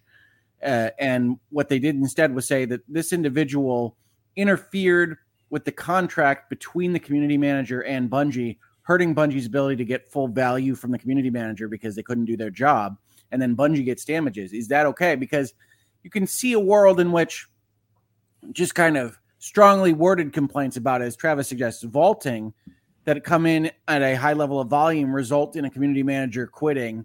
Does this kind of legal argument result in those folks complaining about something on a simple basis, owing Bungie some money in the same regard? And I'm not saying that it would, and I'm definitely not saying that it should. But whenever you see legal documents, as a lawyer, I'm always looking at, all right, how can that be used in a way that maybe isn't anticipated? Yeah, and I think that the difference there would be that, usually when people are mad about vaulting, they don't call somebody's wife and make very traditional unveiled threats in the manner that happened in this case. So that's again why I don't think it is as different as the lawyers were saying it was. It's not particularly. I don't blame Bungie for tweeting out, "We're proud of this." Yeah, they should be proud of it. I think it's great, but I don't think it's going to pave the way for the model for how to deal with online trolling legally. I just don't think that this is very unique. And Bungie, since we talk about them enough, and I certainly talk about them in Virtual Legality enough, has a reputation now that's earned of being a litigious company, right? They're going to go and they're going to sue the cheap manufacturers. They're going to sue the people that harass their community managers. And so what they're trying to establish is you better think again before you start screwing with Bungie. And I think they're achieving that. I think they are too. Fair enough. And I don't think that's bad in the battles they're picking. I think Bungie's being smart about what they pick, right? They're doing things like this is a good case because it's the most extreme example, right? That we know. It's not swatting. That probably would have been worse, but it's still pretty darn nasty. And then the cheaters thing, I mean, and some of the stuff there basically ruining a big portion of their game because of the companies that emerged and profited from cheating at the PvP in that game. Which honestly, if you're at the point where you're cheating at Destiny PvP, I don't know. But I mean, that's like cheating at tic-tac-toe, these guys. So it's a little, yeah. But I think they are picking smart battles and it's good. By the way, they're not the only company that does this. If you have ever been on any PR email in the games industry, you have no doubt received, I don't know, 15 per week emails from Nintendo boasting about who they recently sued and won against. And this is sort of a, you got to stand your ground and defend your IPs, or they may be deemed to a judge as belonging to the community at whole. And so some people really get in your face and love to talk about who they're suing and just sort of build a wall around their stuff and be like, no, we're suing this. That Wii technology is ours. We did that. That's us. You make a bowling game with motion controls and we're on you, whatever. So, yeah. Fair enough. Well, all right. That's a lot of law today. We had you covered this week, Hoeg.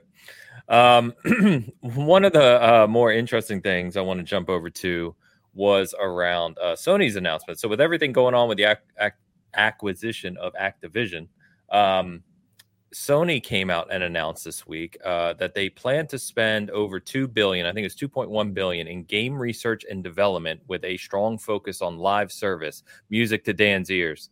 So this will account for over 40% of Sony's overall R&D spending, surpassing its spending in electronics and semiconductor segments. So that was an interesting kind of news item that came out this week about Sony as a company. And then Nikkei, the analyst company, further added that over 50% of Sony's game development spending in the fiscal year ending March 2024, so basically this year, will be on PS5 live service games. And by 2026, 2 years from now, Sony hopes to increase this spending to 60%. Yeah, just hope some of those live service games survive to spend. Exactly. Exactly right. They only need one or two, Hoeg. That's their play here. That's my thinking. Yeah, we've been talking about this for a little while. Model.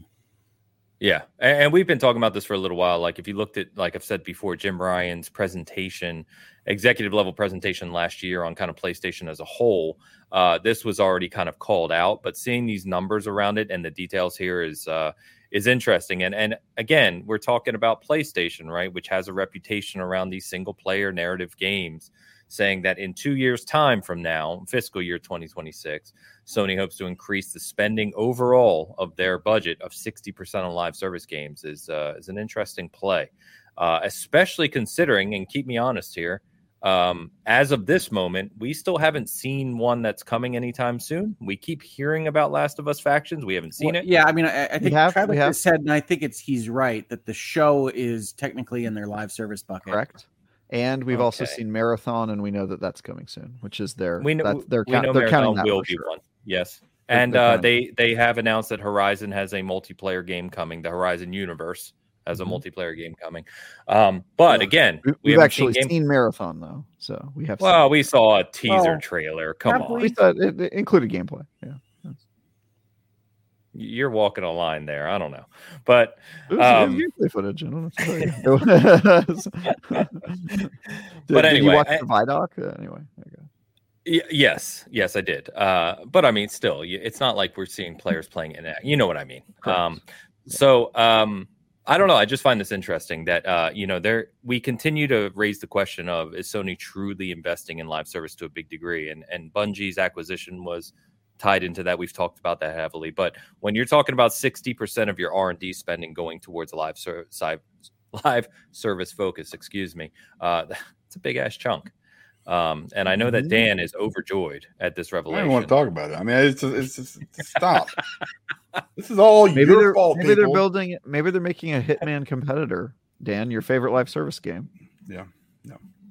if they're all like that, then maybe. Yeah. Okay. All right. Yeah, that got them to shut up pretty quick. They're not this. Well, it could work. This. By the way, and someone funny enough on Hoeg's channel just asked, because I was going to bring this up. I was going to segue this into the rumors that came out this week that they are making a Last of Us 2 remaster. That's the rest of the budget. 50% live service, 50% Last of Us remasters. Perfect. Yep. I'm just glad they got Spider-Man done before this crap, so I'm good. But here's the thing: Spider-Man could be a live service game, and you'd probably like it. I don't get it. Yeah, Last of Us 2 remastered is wild, man. That's just they're trying to build their entire. I think it's just the show. They're following the money. Yeah, I was gonna say. I mean, Last of Us 1, with the remake that came out, and the show's success now, and knowing that season 2 has been written and completed in terms of writing. Yeah, I mean, I guess we shouldn't be surprised that they're going to relaunch Last of Us 2 alongside the show, but it does get a little bit exhausting. Boring alternative universe you could find. I don't mind. I can see the corporate side of things. Testament. Right. Yeah, I think we can see the money. I'm not talking about the game, Travis. I'm saying our universe, this reality. Oh, I see. The world in which we get Last of Us remasters in perpetuity from Sony is the most boring of our multiverse of possibilities that we could have imagined. I could be having Dark Cloud 17. Nope. I get Last of Us 2 again. Well, and we're talking obviously we don't know the details about development right now, right? But I need to see something else from Naughty Dog. You're talking about a premier development studio, some of the best developers in the industry. Thinking that we're wasting years and years on just Last of Us remasters constantly is a little frustrating from a gamer standpoint. Maybe he's getting mad because didn't the guy just leave Naughty Dog, like the co-founder? The co-founder and co-president. Yeah, Neil Druckmann's culling is complete. Yeah, there it is. He's now king. Great. Yes. Great. Yeah. I think that's his job title. We'll see what era. King of we'll see what that era looks like. Right as you said that, we went to 666 concurrent viewers. So Dog Despot, perfect. Destiny. Dog Despot's pretty good. I think his title is just The Last of Us. Mm-hmm. Yeah. The Last of Me. Yeah. Yeah, he's going to change it to The Last of Me. But anyway. So look, should we talk about live service? I know you guys go for it. When I know you want to. I mean, we've talked about this a few times. I believe Sony's strategy. I think this is a big thing missing from their portfolio, and they're looking to the future as a company ought.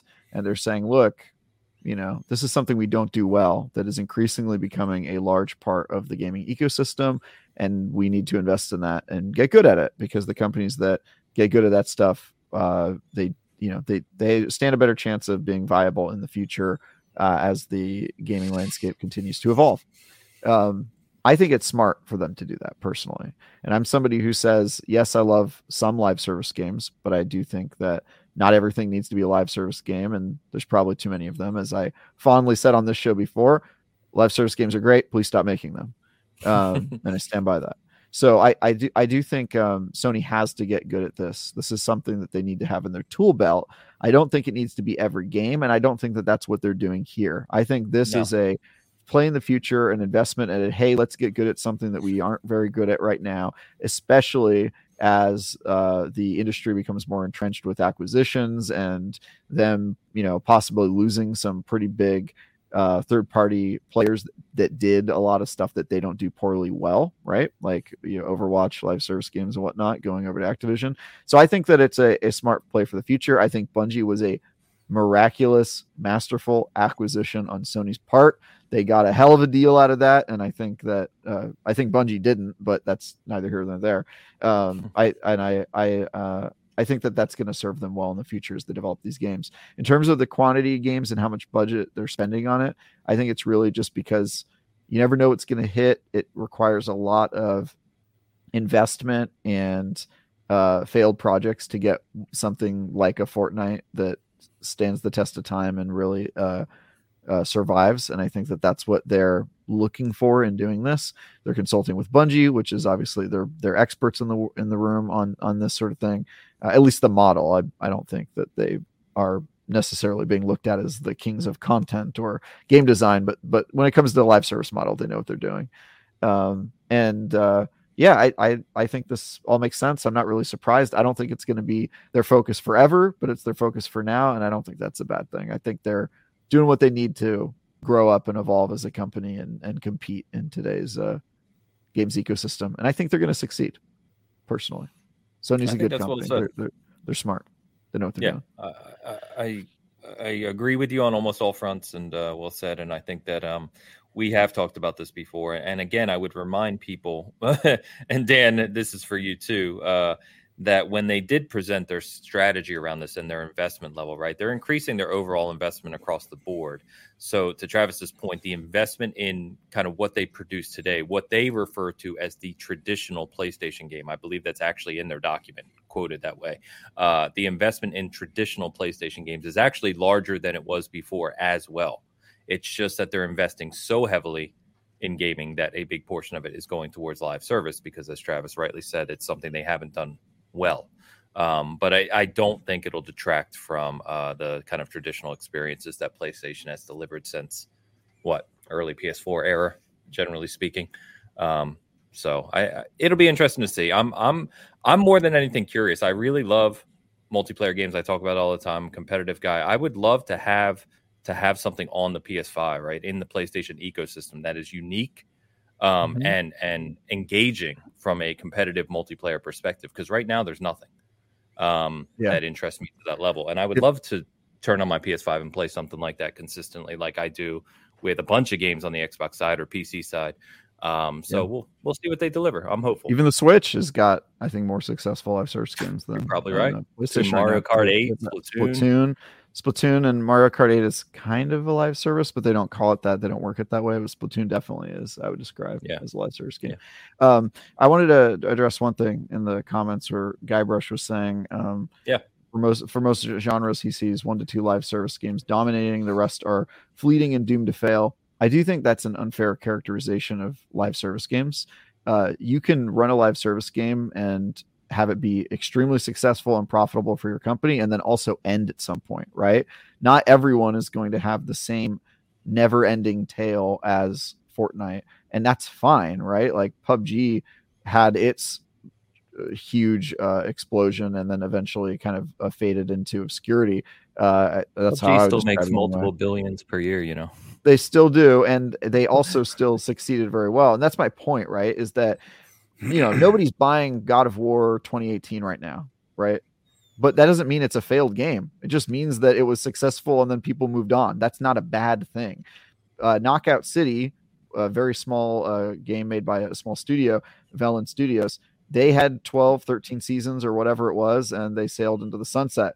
People will characterize that as a failed live service game because it didn't last forever. That's crazy. That's not the way it works. Here's the thing, though. The problem with that is people that were invested in it they invested all that money about skins or whatever it is. Now that all that crap is gone, like you just threw money away. I mean, that sucks for the consumer or Destiny. Like when you talk about them vaulting stuff. That's the kind of stuff that turns me off of live service games. Also, I suck at any kind of multiplayer. Generally. So, Dan, this is not an issue that is exclusive to live service games. Anytime you buy something in a multiplayer game and they turn the servers off, you lose all of the digital goods that you lose access to the digital goods that you bought. And so live service is, if you're spending your money in a game that is server based and you have to cope with the possibility of one day that game not being online, that's part of the risk you're running, buddy. And I don't think that's new to live service at all. It's just that's how online games work. For games like Destiny, it hurts a little bit more because Destiny is a game that can be played as single player, and there's not really a need for like a whole bunch of people to be logged on to keep it going. And so it hurts extra hard when it's like a single player game, and they're removing single player content that you could just enjoy alone from the game. So it hits a little harder in that regard. Hitman will eventually be offline. I mean, then it's a single player game, right? Yeah, I'm 100% aware. But the problem I have with it is, I mean, it's mostly due to the fact that I suck. But I just it sucks for those other people that play these games constantly. But then you have games like Call of Duty that are just put out a new iteration every year, and Yeah. But I do So what's the difference though, right? Yeah, If it's really, a game every year with Call of Duty, and then eventually the old servers get shut off, or just make single player games, everybody, and we'll be good. Yeah, that's I do like live service elements. I mean, I'm excited about Diablo seasons. Yeah, me too. Because I think they're putting resources into it. I think it could be really cool. Yes, yeah, and the reason that Diablo is successful is not just because they made a great game, but they also invested and believed in their product enough to actually create dedicated teams to work on seasonal content before the game came out, which is why we're getting a new season next week, right? Because they were already ready, and it draws an even more like finer point on high profile failures like Halo Infinite, a franchise that had to succeed because it's Xbox's flagship product, and they still didn't believe in it enough to hire full-time employees or dedicate teams to seasonal content before the game was already out, which is flabbergasting and shows how hard this stuff is and how even large companies with lots of resources and talent and knowledge still are figuring out this thing, because it's all very new, and unless you have a Bungie in your back pocket like Sony, it's super hard to navigate and prepare for. And so I'll be interested to see, of these 12 games that they launch, how many of them are going to launch with a seasonal plan in motion before the game comes out. Because if you don't do that, you're just kind of throwing crap on the wall and seeing what sticks, and something doesn't work out, or worse yet, it works out, but then you can't deliver content fast enough for players to stick with the game. That's pretty brutal. And so I think a lot is going to go into how much they actually invest in these games and actually give them a chance versus. I just like to see breadth, right? I want to make sure that all this money and these multiple projects aren't just an extraction shooter and a battle royale game and whatnot. I like to see the live service kind of grafted onto the Diablos of the world. Show me some breadth, do some weird stuff, PlayStation. I'll play your live service games, but make sure that the underlying game is something interesting that I want to play. Exactly. I think what a lot of people think of live service games, they think of battle royale like Fortnite, and they go, "Oh, that's not my thing." But that's why I always have to point out to Dan that Hitman's a live service, that Fall Guys is a live service, and like all this stuff is because live service games can encompass a lot. And I would really hate to see them get pigeonholed into one type of game, because I also am not really into battle royales, guys. Like, I don't play Fortnite at all. I've never touched Warzone. I'm not really. Naraka Blade Point is the one I've messed around with because it's kind of more my ish. But I would love to see live service games not have one specific category that they work for. But again, I'm also on team single player games are okay too. I'm very excited for Starfield, single player game, no live service elements. They're going with expansions every once in a while. No live service element yet. I don't think it will have one. Remnant 2 is another game that the early hours were pretty enjoyable, and that is not a live service game. It is going kind of the Outriders model of just releasing maybe expansions. Well, you just played Dave the Diver too, even a smaller kind of example there. It actually surprises me, Travis, because I would have assumed Remnant might have, just the way you describe it, right? Different realms and all these branches, that it would be great for supporting live services if they wanted to. It would be great for a live service game. It's absolutely like set up to do it. My guess is, well, two things. One, I've just heard internally from that studio that they're not super into the live service game, and I'm a big fan of creators making their own decisions. But also, they are a smaller studio. Live service is basically something you have to do with a big team, unless your game doesn't require a ton of resources to keep up and running, like Among Us or Fall Guys, where you can get by with content creation with a smaller group of people. A game like Remnant 2, I imagine, would take an enormous team to keep new and engaging content coming out, and I don't think they have the resources to do that. I think when Remnant 2 started production, it had like 30 developers. It's a much smaller team. So yeah. But I think that's a fair point to call out. Is I think you're right, Travis, and I'm guilty of this as well, which is you hear live service and your mind can immediately goes to competitive multiplayer, and that doesn't have to be the case. True. That's not necessarily the total breadth of live service, and I agree with you, Hoeg, that it would be nice to. I hope that's what PlayStation is doing, right? Is looking across their IP catalog, looking across where there's market gaps or maybe opportunities, and trying to find some new wrinkles to live service that we haven't seen before. I would love that. So like Monster Hunter, I think damn it. Well, I know you don't like Monster Hunter, but I think Monster Hunter World, like that would be perfect for the Horizon Zero Dawn universe. You know what I mean? Like, Yeah. a world where you're hunting giant you're right. robots and You're they right. can add on to that as they go. And I think people would go bananas for that. And it's something we haven't seen a whole lot of yet. So You probably didn't notice, but Elu and I have a long running joke where he loves Monster Hunter. I don't like it. We talk about it. It's a long running joke. And just not 5 minutes ago in chat said, Ains, do you have a Monster Hunter reference coming? And I said, absolutely not. So all right, well, I got us there. Sorry, guys. Yeah. Damn. I got you covered, Elu. Remnant 2 Bros. Monster Hunter World is super good. That's pretty good, Travis, because I have to tell you, when the announcements came out, it's like Guerrilla's working on weird Horizon stuff forever. I'm like, well, I like Horizon, but I wish they weren't just making weird Horizon stuff forever. You saying, well, the multiplayer Horizon could be like Monster Hunter, one, immediately makes sense. And then two, is more exciting than my first thought, which is a dumb kind of battle royale in a Horizon multiplayer world. Type thing. Yeah, that exactly. would suck, and it would not play to the strengths of like fighting big beasts. I feel like they're primed for a Monster Hunter World type game, and I hope that's the direction they go. It would also be cool if they distinguished themselves from Monster Hunter World by making it a single player game like a Hitman style, where it was more about competing with the community and seeing how fast you can do it, what tricks you can pull off.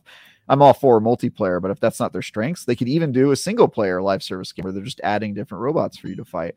And I think that would go off really well, honestly. Yeah. The question is, can the team deliver that type of content at a fast enough clip to keep the community engaged? And that's the big one with that, because I imagine creating a new monster in Horizon series takes a ton of work and an enormous team. And I don't know if that's the type of content you could easily pump out for a seasonal live service model, but I don't know. It's interesting. I'm interested to see what PlayStation does. And I think that they're going to have at least some successes. Undoubtedly there will have some failures too. And that should be exciting to everybody who likes new stuff, because they're trying new things. And that's great. It's not them making a remaster of The Last of Us 2 2 years after it comes out or whatever. So I would say if you're simultaneously hating on the remake stuff they're doing and hating on the new stuff that they're telling you they're planning, pick a lane, buddy. Hate one of them more than the other, at least.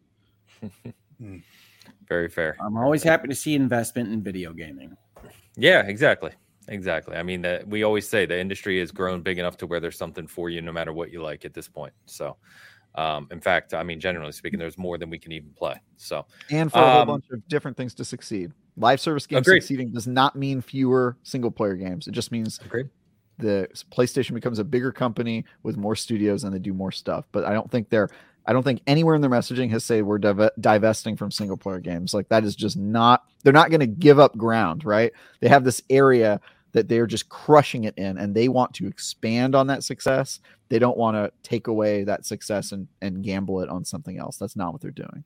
So 100%. I think the fear, and it's one that I share a little bit, is that if you do find yourself with Fortnite, then the ROI demands that you invest more in that Fortnite, whatever it is. And I'm just using that as an example. And so if your Ghost of Tsushima's or your God of War Ragnaroks are nice, but they make 1/20th of the money that your Fortnite makes, then we could get into trouble. And to some extent, that's a fear that's born by just acknowledging how successful these things can be. Yeah. And that's not fair for the corporations who say, yeah, okay, that level of success would be great. But for people that like Final Fantasy or Dave the Diver or whatever coming out and playing those types of games, to see them just swamped by potential successes of war zones or whatever is, I think, nerve-wracking, right? And that's normal kind of worry about change, but I think that's some of what you get.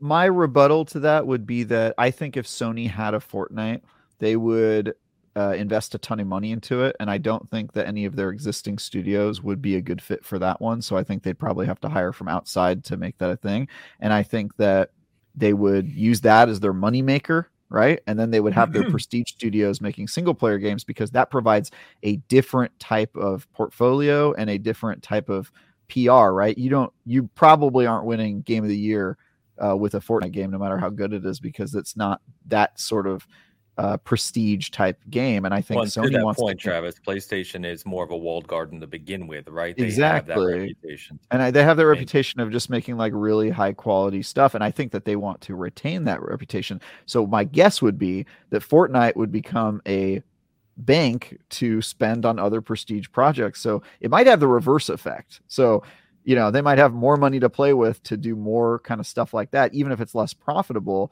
they have reputational benefits within the industry. They have a totally different workforce that is interested in making those games and probably not live service games. And they, that I've heard in like movies, some directors say you do one for them and one for yourself, right? Where it's reference to you making a movie that you think is going to make a lot of money for the studio, and then you make one that you actually like, and it's not as successful, but they kind of fund each other, right? And I think that there's some of that going on in the games industry. And I think a live service game could be hugely beneficial to Sony, to them to make even more single player games. So I think it could just as easily result in the exact opposite of what people are afraid of, which is them having more opportunities to make cool stuff that they actually would care about. And in that case, you should love the Fortnite of PlayStation if you like single player Fortnite games, because I think it would actually help your game exist. I think you guys just pointed out the very positive route and the very negative route, and it could be anywhere in between. It could be anywhere in between, and I'm just offering the alternate. And I think Hoeg makes a very good point that it could happen. 100%. It could happen for sure. And it would make, I think it would make everybody who is a PlayStation fan feel like they had betrayed their roots and done some stuff. And also, I don't think would make sense, because you don't typically move away from something you're good at. You just add on other things that you want to be good at. And I think that's what Sony's doing. But I get where Where's my Colony Wars then, Travis? I mean, maybe the Fortnite of PlayStation will fund that. Wouldn't that be great if they could take a risk on that, because they have this money maker and they're like, hey, look, this game's going to pay the bills. Creatives go out there and try new stuff. Epic has shown that level of aggression with their Fortnite money. And I think that's a perfectly valid way to look at the world. I think the concern that I have with the Sony is that right now the institutional will seems to be to make Last of Us Part 2 again. And so my concern is you give that company a lot more money, you don't necessarily see that breadth of positivity and positive uses that you have pitched to me. So I think it's a concern of both the institutional I get it. character and what live services might mean. But I would love to see Sony succeed. I would love to see everybody have a Fortnite where they're just making a lot of money, and that gaming is proving to be a good use of investment funds, because that gets you more and better games. But I think people's concerns are legitimate. And so when you say something like, it doesn't have to mean that these resources are spent over here and that you're losing your game, to some extent, I agree with you. But on the other side of the coin, if Guerrilla is making a multiplayer Horizon, they aren't making Horizon 3. Well, their team could grow and they could be making both. Yeah. So I think probably studios are doing that and working on multiple projects. And I don't know that a lot of people working on traditional open world Guerrilla games are interested in making a multiplayer game, or that's even their skill set. So they're either firing a whole bunch of people that were really good at what they did, or they're just adding new people to their team. And I would guess it's the latter. Another interpretation of them making remasters of old games is that perhaps they don't have the war chest that they feel like they can take creative risks, right? Maybe they're doing what they feel is easy and what they know will be profitable because they've got massively successful games that they just want to milk. And perhaps if they had a war chest, if they had a Fortnite, then they could be a little crazy like Epic is doing, and they could try other stuff because they are less risk averse than a company that knows that they're only 3 failures away from going bankrupt, right? 3 high profile failures. And I feel like some of these games companies are worried about that a lot. And so, you're completely valid in your worry. I would temper some of that worry with maybe a little pepper of optimism in there, and say that maybe this could actually be a good thing for their company if it works out. And I tend to be on that side. It's a bit of devil's advocacy from me. I don't really have a problem with them spending on live services. Cool. Yeah. Sure. That's good to know. Yeah. It'll be one way or another, no matter what. It's going to be interesting to see what they do, right? And see what they produce and what they produce and develop, and where it lands and how the audience reacts to it. So I'm looking forward to talking about that. I guess a perfect segue then to the last topic I want to talk about today, which is Electronic Arts, because they are focused on single player games, shockingly. So this week they announced the opening of Cliffhanger Games, a new studio which is going to be dedicated to creating a Black Panther game. So some of the details about this, industry veterans in that studio. I know we have the details up on our site, of course, but run by Kevin Stevens from Monolith. And they have developers and veterans from franchises Halo, God of War, Call of Duty, Shadow of Mordor, etc., working on Black Panther. It's an original third-person, single-player Black Panther game in collaboration with Marvel. So the actual quote he gave, Stevens offered this press statement. He said, "We're dedicated to delivering fans a definitive and authentic Black Panther experience, giving them more agency and control over their narrative than they have ever experienced in a story-driven game." Weird statement there. But Wakanda is a rich superhero sandbox, and our mission is to develop an epic world for players who love Black Panther and want to explore the world of Wakanda as much as we do. So is that different from Black Panther and Captain America Fight in World War II? That was like a really brief teaser we saw a little while back, right? That's from Amy Hennig, if I remember correctly. I could be wrong. Please correct me, someone. But I believe Amy Hennig's team is working on a kind of crossover Marvel game in those universes. Yes, so that's coming as well. And don't forget, the reason I said EA at the start is Motive, right? Is also making the Iron Man game. So there's multiple superhero games coming in different facets from this group. And also relating to EA, right, is Immortals of Aveum is an EA original. They're publishing that for the developer as well. So all single-player focused games.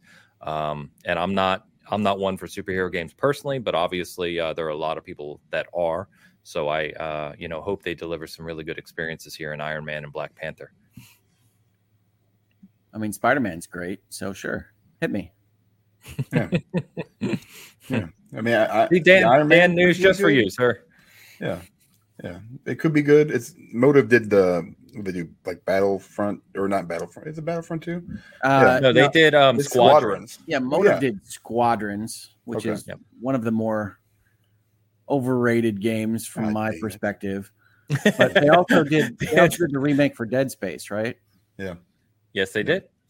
Yeah. Well, they got the flying down, so Iron Man might be good. I don't know.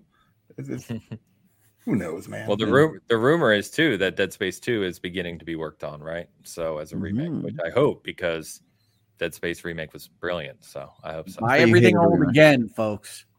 Yeah. 1 and 2. They can leave 3. Just do 2. Just do 2. I'm not a huge. Well, I think they should do 3 again, but yeah, I'm not a big fan of remakes, and I'm also not a huge fan of licensed Marvel stuff. I like Spider-Man as much as the next guy. I think that Square Enix's Guardians of the Galaxy is super underrated. That was my favorite game of that year. That was a great game that year. I can't remember what my favorite game that was that year, but I'm sure it was a good one. Yeah, I would love to. I would love to see new ideas, but I get it. Agree. Licensed are a big thing right now, and that's why I said Immortals of Aveum, right? That's a new idea that they are publishing, and supported, which I like. Okay. Now wait a minute. I'm all for disagreeing, Travis, but Ains is exactly correct. Immortals of Aveum is a new weird thing they're trying. Oh, 100%. No, he said I liked that. That was the part I Larry Davided at him about. Yeah. We're gonna have a weekly Larry David impression at this point. Is that? I really hope. I think we have to grant him that Immortals of Avium is weird and different. It is definitely weird and different. EA originals have been good at being weird and different. I really liked a game from a while back called Lost in Random. I thought that was fun. Yes. Yeah. Yeah. So that was where It Takes Two came from in terms of their publishing. I think was EA. Yep. I think you're right. Yes. Correct. Yep. And of course, the end game here is assuming Black Panther and Iron Man do well, which assuming they're good games, I'm sure they will, given the licensing. Eventually we can get our Anthem 2. Right? I think Exoprimal might be Anthem 2. Have you played Exoprimal at all? Right. Only briefly in the demo. I haven't played. Rigs look like Anthem. They do. Sadly, it's play Armored Core. You got that this year, Ants? I do. Actually, yes, I'm very excited about that. There you go. Which we joked about last week. You couldn't believe was actually coming out next month. That's only a month away. I still can't believe it's coming out. I do not know how they developed that game while they were making Elden Ring. That seems crazy to me. But yeah, I'm excited for that. Anthem is not going to come back though, Ains. I know. Nor should it. You shut your mouth. The concepts of Anthem might, but the name is absolute cancer, I think. You're probably right. Yeah, it's a shame. I wonder if Motive is using some of, the Anthem flying mechanics from Frostbite. Yeah, from Frostbite. I think they're using Unreal, I believe, for Iron Man. I don't know if they announced that. I'd have to look, but yeah, that's the best part of it. Yeah, pretty much. Amazing. But it is kind of funny. I think many people have talked about this too. But there was a few years back where we were talking about EA as kind of like falling apart in terms of what they were delivering. And here, generally speaking, it seems they've turned a corner in delivery. Obviously, Battlefield 1942 aside, or not 2042, excuse me. 1942. That was the original game. Yeah. To Travis's credit, EA is doing what he said that Sony could do, which is that they're taking things like The Sims and making that a full live service game, running their bank account off of games like that, and then saying, and FIFA, let's make some random single player games. Yeah, FIFA, Madden, they're their money makers, man. And then make some other games, license some games, make some other stuff. We got breaking news in the chat here. Looks like Jim Ryan is here, and he's working on a big deal with EA. All right, Jim Ryan's here. What's up, Jim? Ryan. Hell yeah, buddy. That's definitely what Jim Ryan does on his off hours. He comes in with Gaming Bitcast with a misaligned PlayStation logo. Actually, that makes me think it may be him. The misaligned logo. How are your cats doing, Jim? It's cropped. It's what are you gonna do? By the way, that's the original PlayStation logo. And I don't know if Jim even knows that one, to be honest with you. He probably doesn't know what that is. So that's probably not. Called him out for not being a OG gamer. This is what they do at Seasoned Gaming. If you aren't seasoned enough, they choose their seasoning as salt, and they use it against you. Oh, okay, all right. You got it? You see that? I see that. Let me ask you directly then. Do you believe Jim Ryan was a hardcore PlayStation 1 gamer? Definitely not. I'm just saying, why is that a bad thing? It's not a bad thing. It's just not a bad thing. I know lots of people that weren't hardcore PlayStation 1 gamers. They're not. Jim Ryan has a flipped over PlayStation 1 that he plays today. With a towel. With a towel. It's good. It's good stuff. Oh man, good to see you, Jim. Glad you're here. Because you're older, can I ask you a question? What was up with those things that were supposed to fix your scratched CDs that never worked? Do you remember those? Yeah, they did. Oh, yeah, I remember. Did they work? I remember I paid Game Crazy. Remember Hollywood Videos? Yeah. GameSpot, whatever. I paid Game Crazy $2 or whatever they charged to run my game through one of those, and I just remember apparently it just rips the film off of your CD and made it not run or whatever. But I never was able to get those successfully work. Did those work? From what I understand, all it was supposed to do was add a little filler in the scratches, right? So it could be read properly as that's the handheld ones you're talking about, right? No, they have those giant. No, they have those machines. They put it in and it did it. Yeah. I remember that, and then my game still didn't run, and they were like, a lot of game shops, similar to GameStop, but the I guess the privately owned ones have those kind of machines where they can do 40 of those games because they get a bunch of trade-ins and they just run it through and it repolishes and everything. I mean, they're $4,000 to $6,000 machines though. They work, right? What? They work. They work. They work. They work. Okay. Yeah. All right. Yeah, my recollection is that what worked for me is that I had a little squeeze bottle of stuff. Yes. And you just rub it into the CD. Exactly. Crank. Yeah. The $15 kit that you could buy to keep at home. And they work sometimes. Okay. Once in a while. Yeah, I didn't have a good experience with that, and I was wondering if it was just some pseudoscience, we could totally fix it. Nah, I bought one physical disc this year, and it didn't work, so I'm over it. I read about that. Yeah, so I think you're on team digital only alongside me, Hoeg. So I'm with you there. I'm very excited to watch the Ainses of the world, slowly fade into obscurity. Very good, man. Yeah. It's been happening for a while, my friend. Enjoy your empty Starfield Steelbook, my dude. Actually, that's all I want. I prefer the Steelbook over the disc. I know. Yeah, you don't even want the disc. You just want the book, man. You don't need the. No, there is a disc. They did say they're shipping it. Oh no, there's no disc. No. In the regular edition, there's a disc. Oh yeah, there was that flurry of news articles after the Ultimate said there was no disc that maybe they're not releasing it physically, right? Because Alan Wake isn't being released physically. Yeah, that's a big one, actually. Yeah, like that moment in time is coming. People know that, but it's not Starfield. So. Starfield is not going to be digital. Basically, a support rep said it wasn't coming with a disc, and sites ran with it, thinking it was all. I want to respond to a comment that somebody's saying somewhere. A video game's preservationist is screaming, "Physical discs do not preserve the game." I have to say this every time it comes up. They have all the same disadvantages in terms of preservation as digital copies. Stop saying that, everyone. Well, from the newer generations. Correct. The old ones. Yeah. Correct. He's referring to the ones where you basically download the game anyway. You're just putting a key in. Which is all games today. So saying that going forward, no, it's not all. It's like 99%. Calm down. Exactly. So my point is that you don't. And then people also say this. They say, is buying a digital game more like long time expensive renting? Yes, because of digital rights management or DRM, but importantly, so is buying a disc. It has the exact same policy. You still don't own the game. You are still technically renting it. They could still technically take it away from you at any point in time. That's how it works. When you basically always were, by the way, folks. It's just they always have mechanisms to remove it. Folks that ask me this in virtual legality, I often point to, like, there used to be printing on the disc itself that said it's subject to the license in the instruction book, that kind of thing. And you never noticed it because you never cared when you were younger, or you probably don't care now. But like, that's always said, hey, look, by the way, you purchasing a copy of Resident Evil doesn't give you the intellectual property rights to the Resident Evil franchise. You know that intrinsically, but at a basis of playing the video game, it means that if we had some way to rip it off your disc, we could. And that's what the current reality is they do have some way to take those things down. And so you always only have a license based on the terms of what you've agreed to for the game that you're playing. $70 doesn't buy you all the intellectual property. Basically, what the disc does today is illusion of ownership. That's the idea. But it does give you a resellable key. Essentially, you can't resell a digital key. You can resell a disc.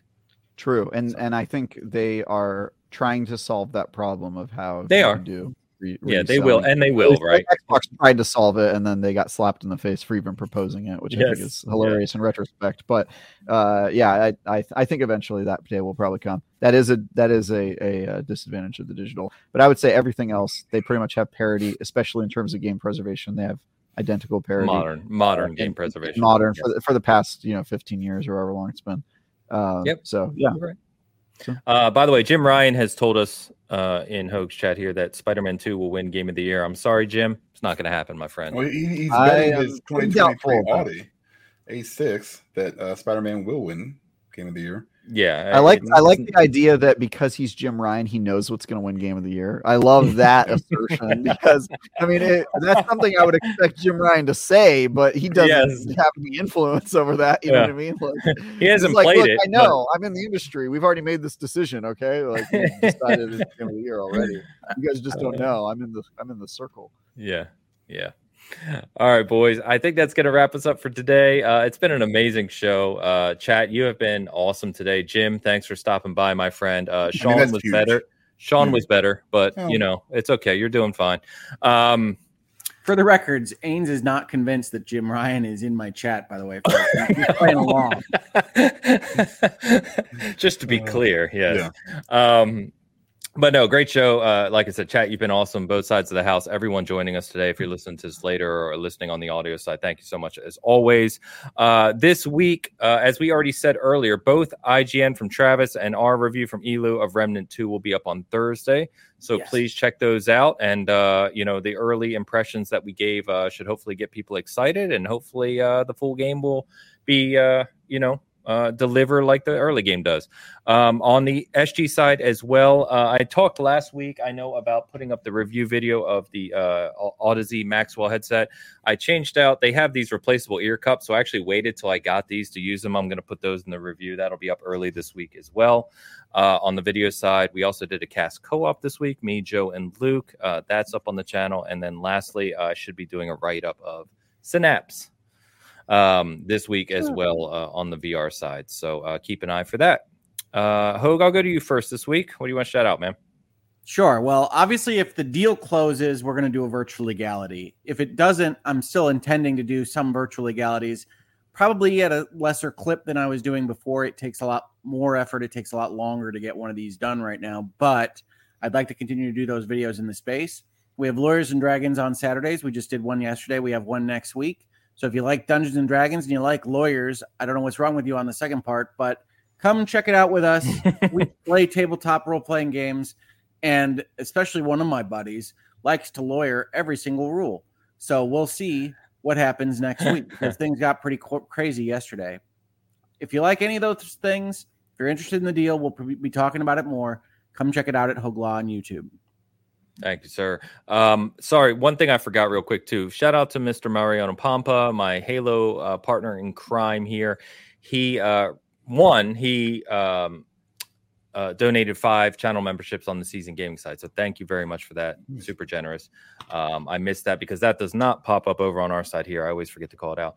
The other thing he reminded me of is I am doing a Halo community stream either tomorrow, Monday night, or Tuesday night with some of the bigger Halo players in the community.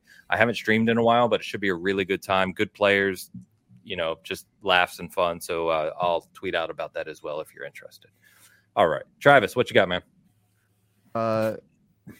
One sec. I'm messaging Hoeg to see if I can talk about something.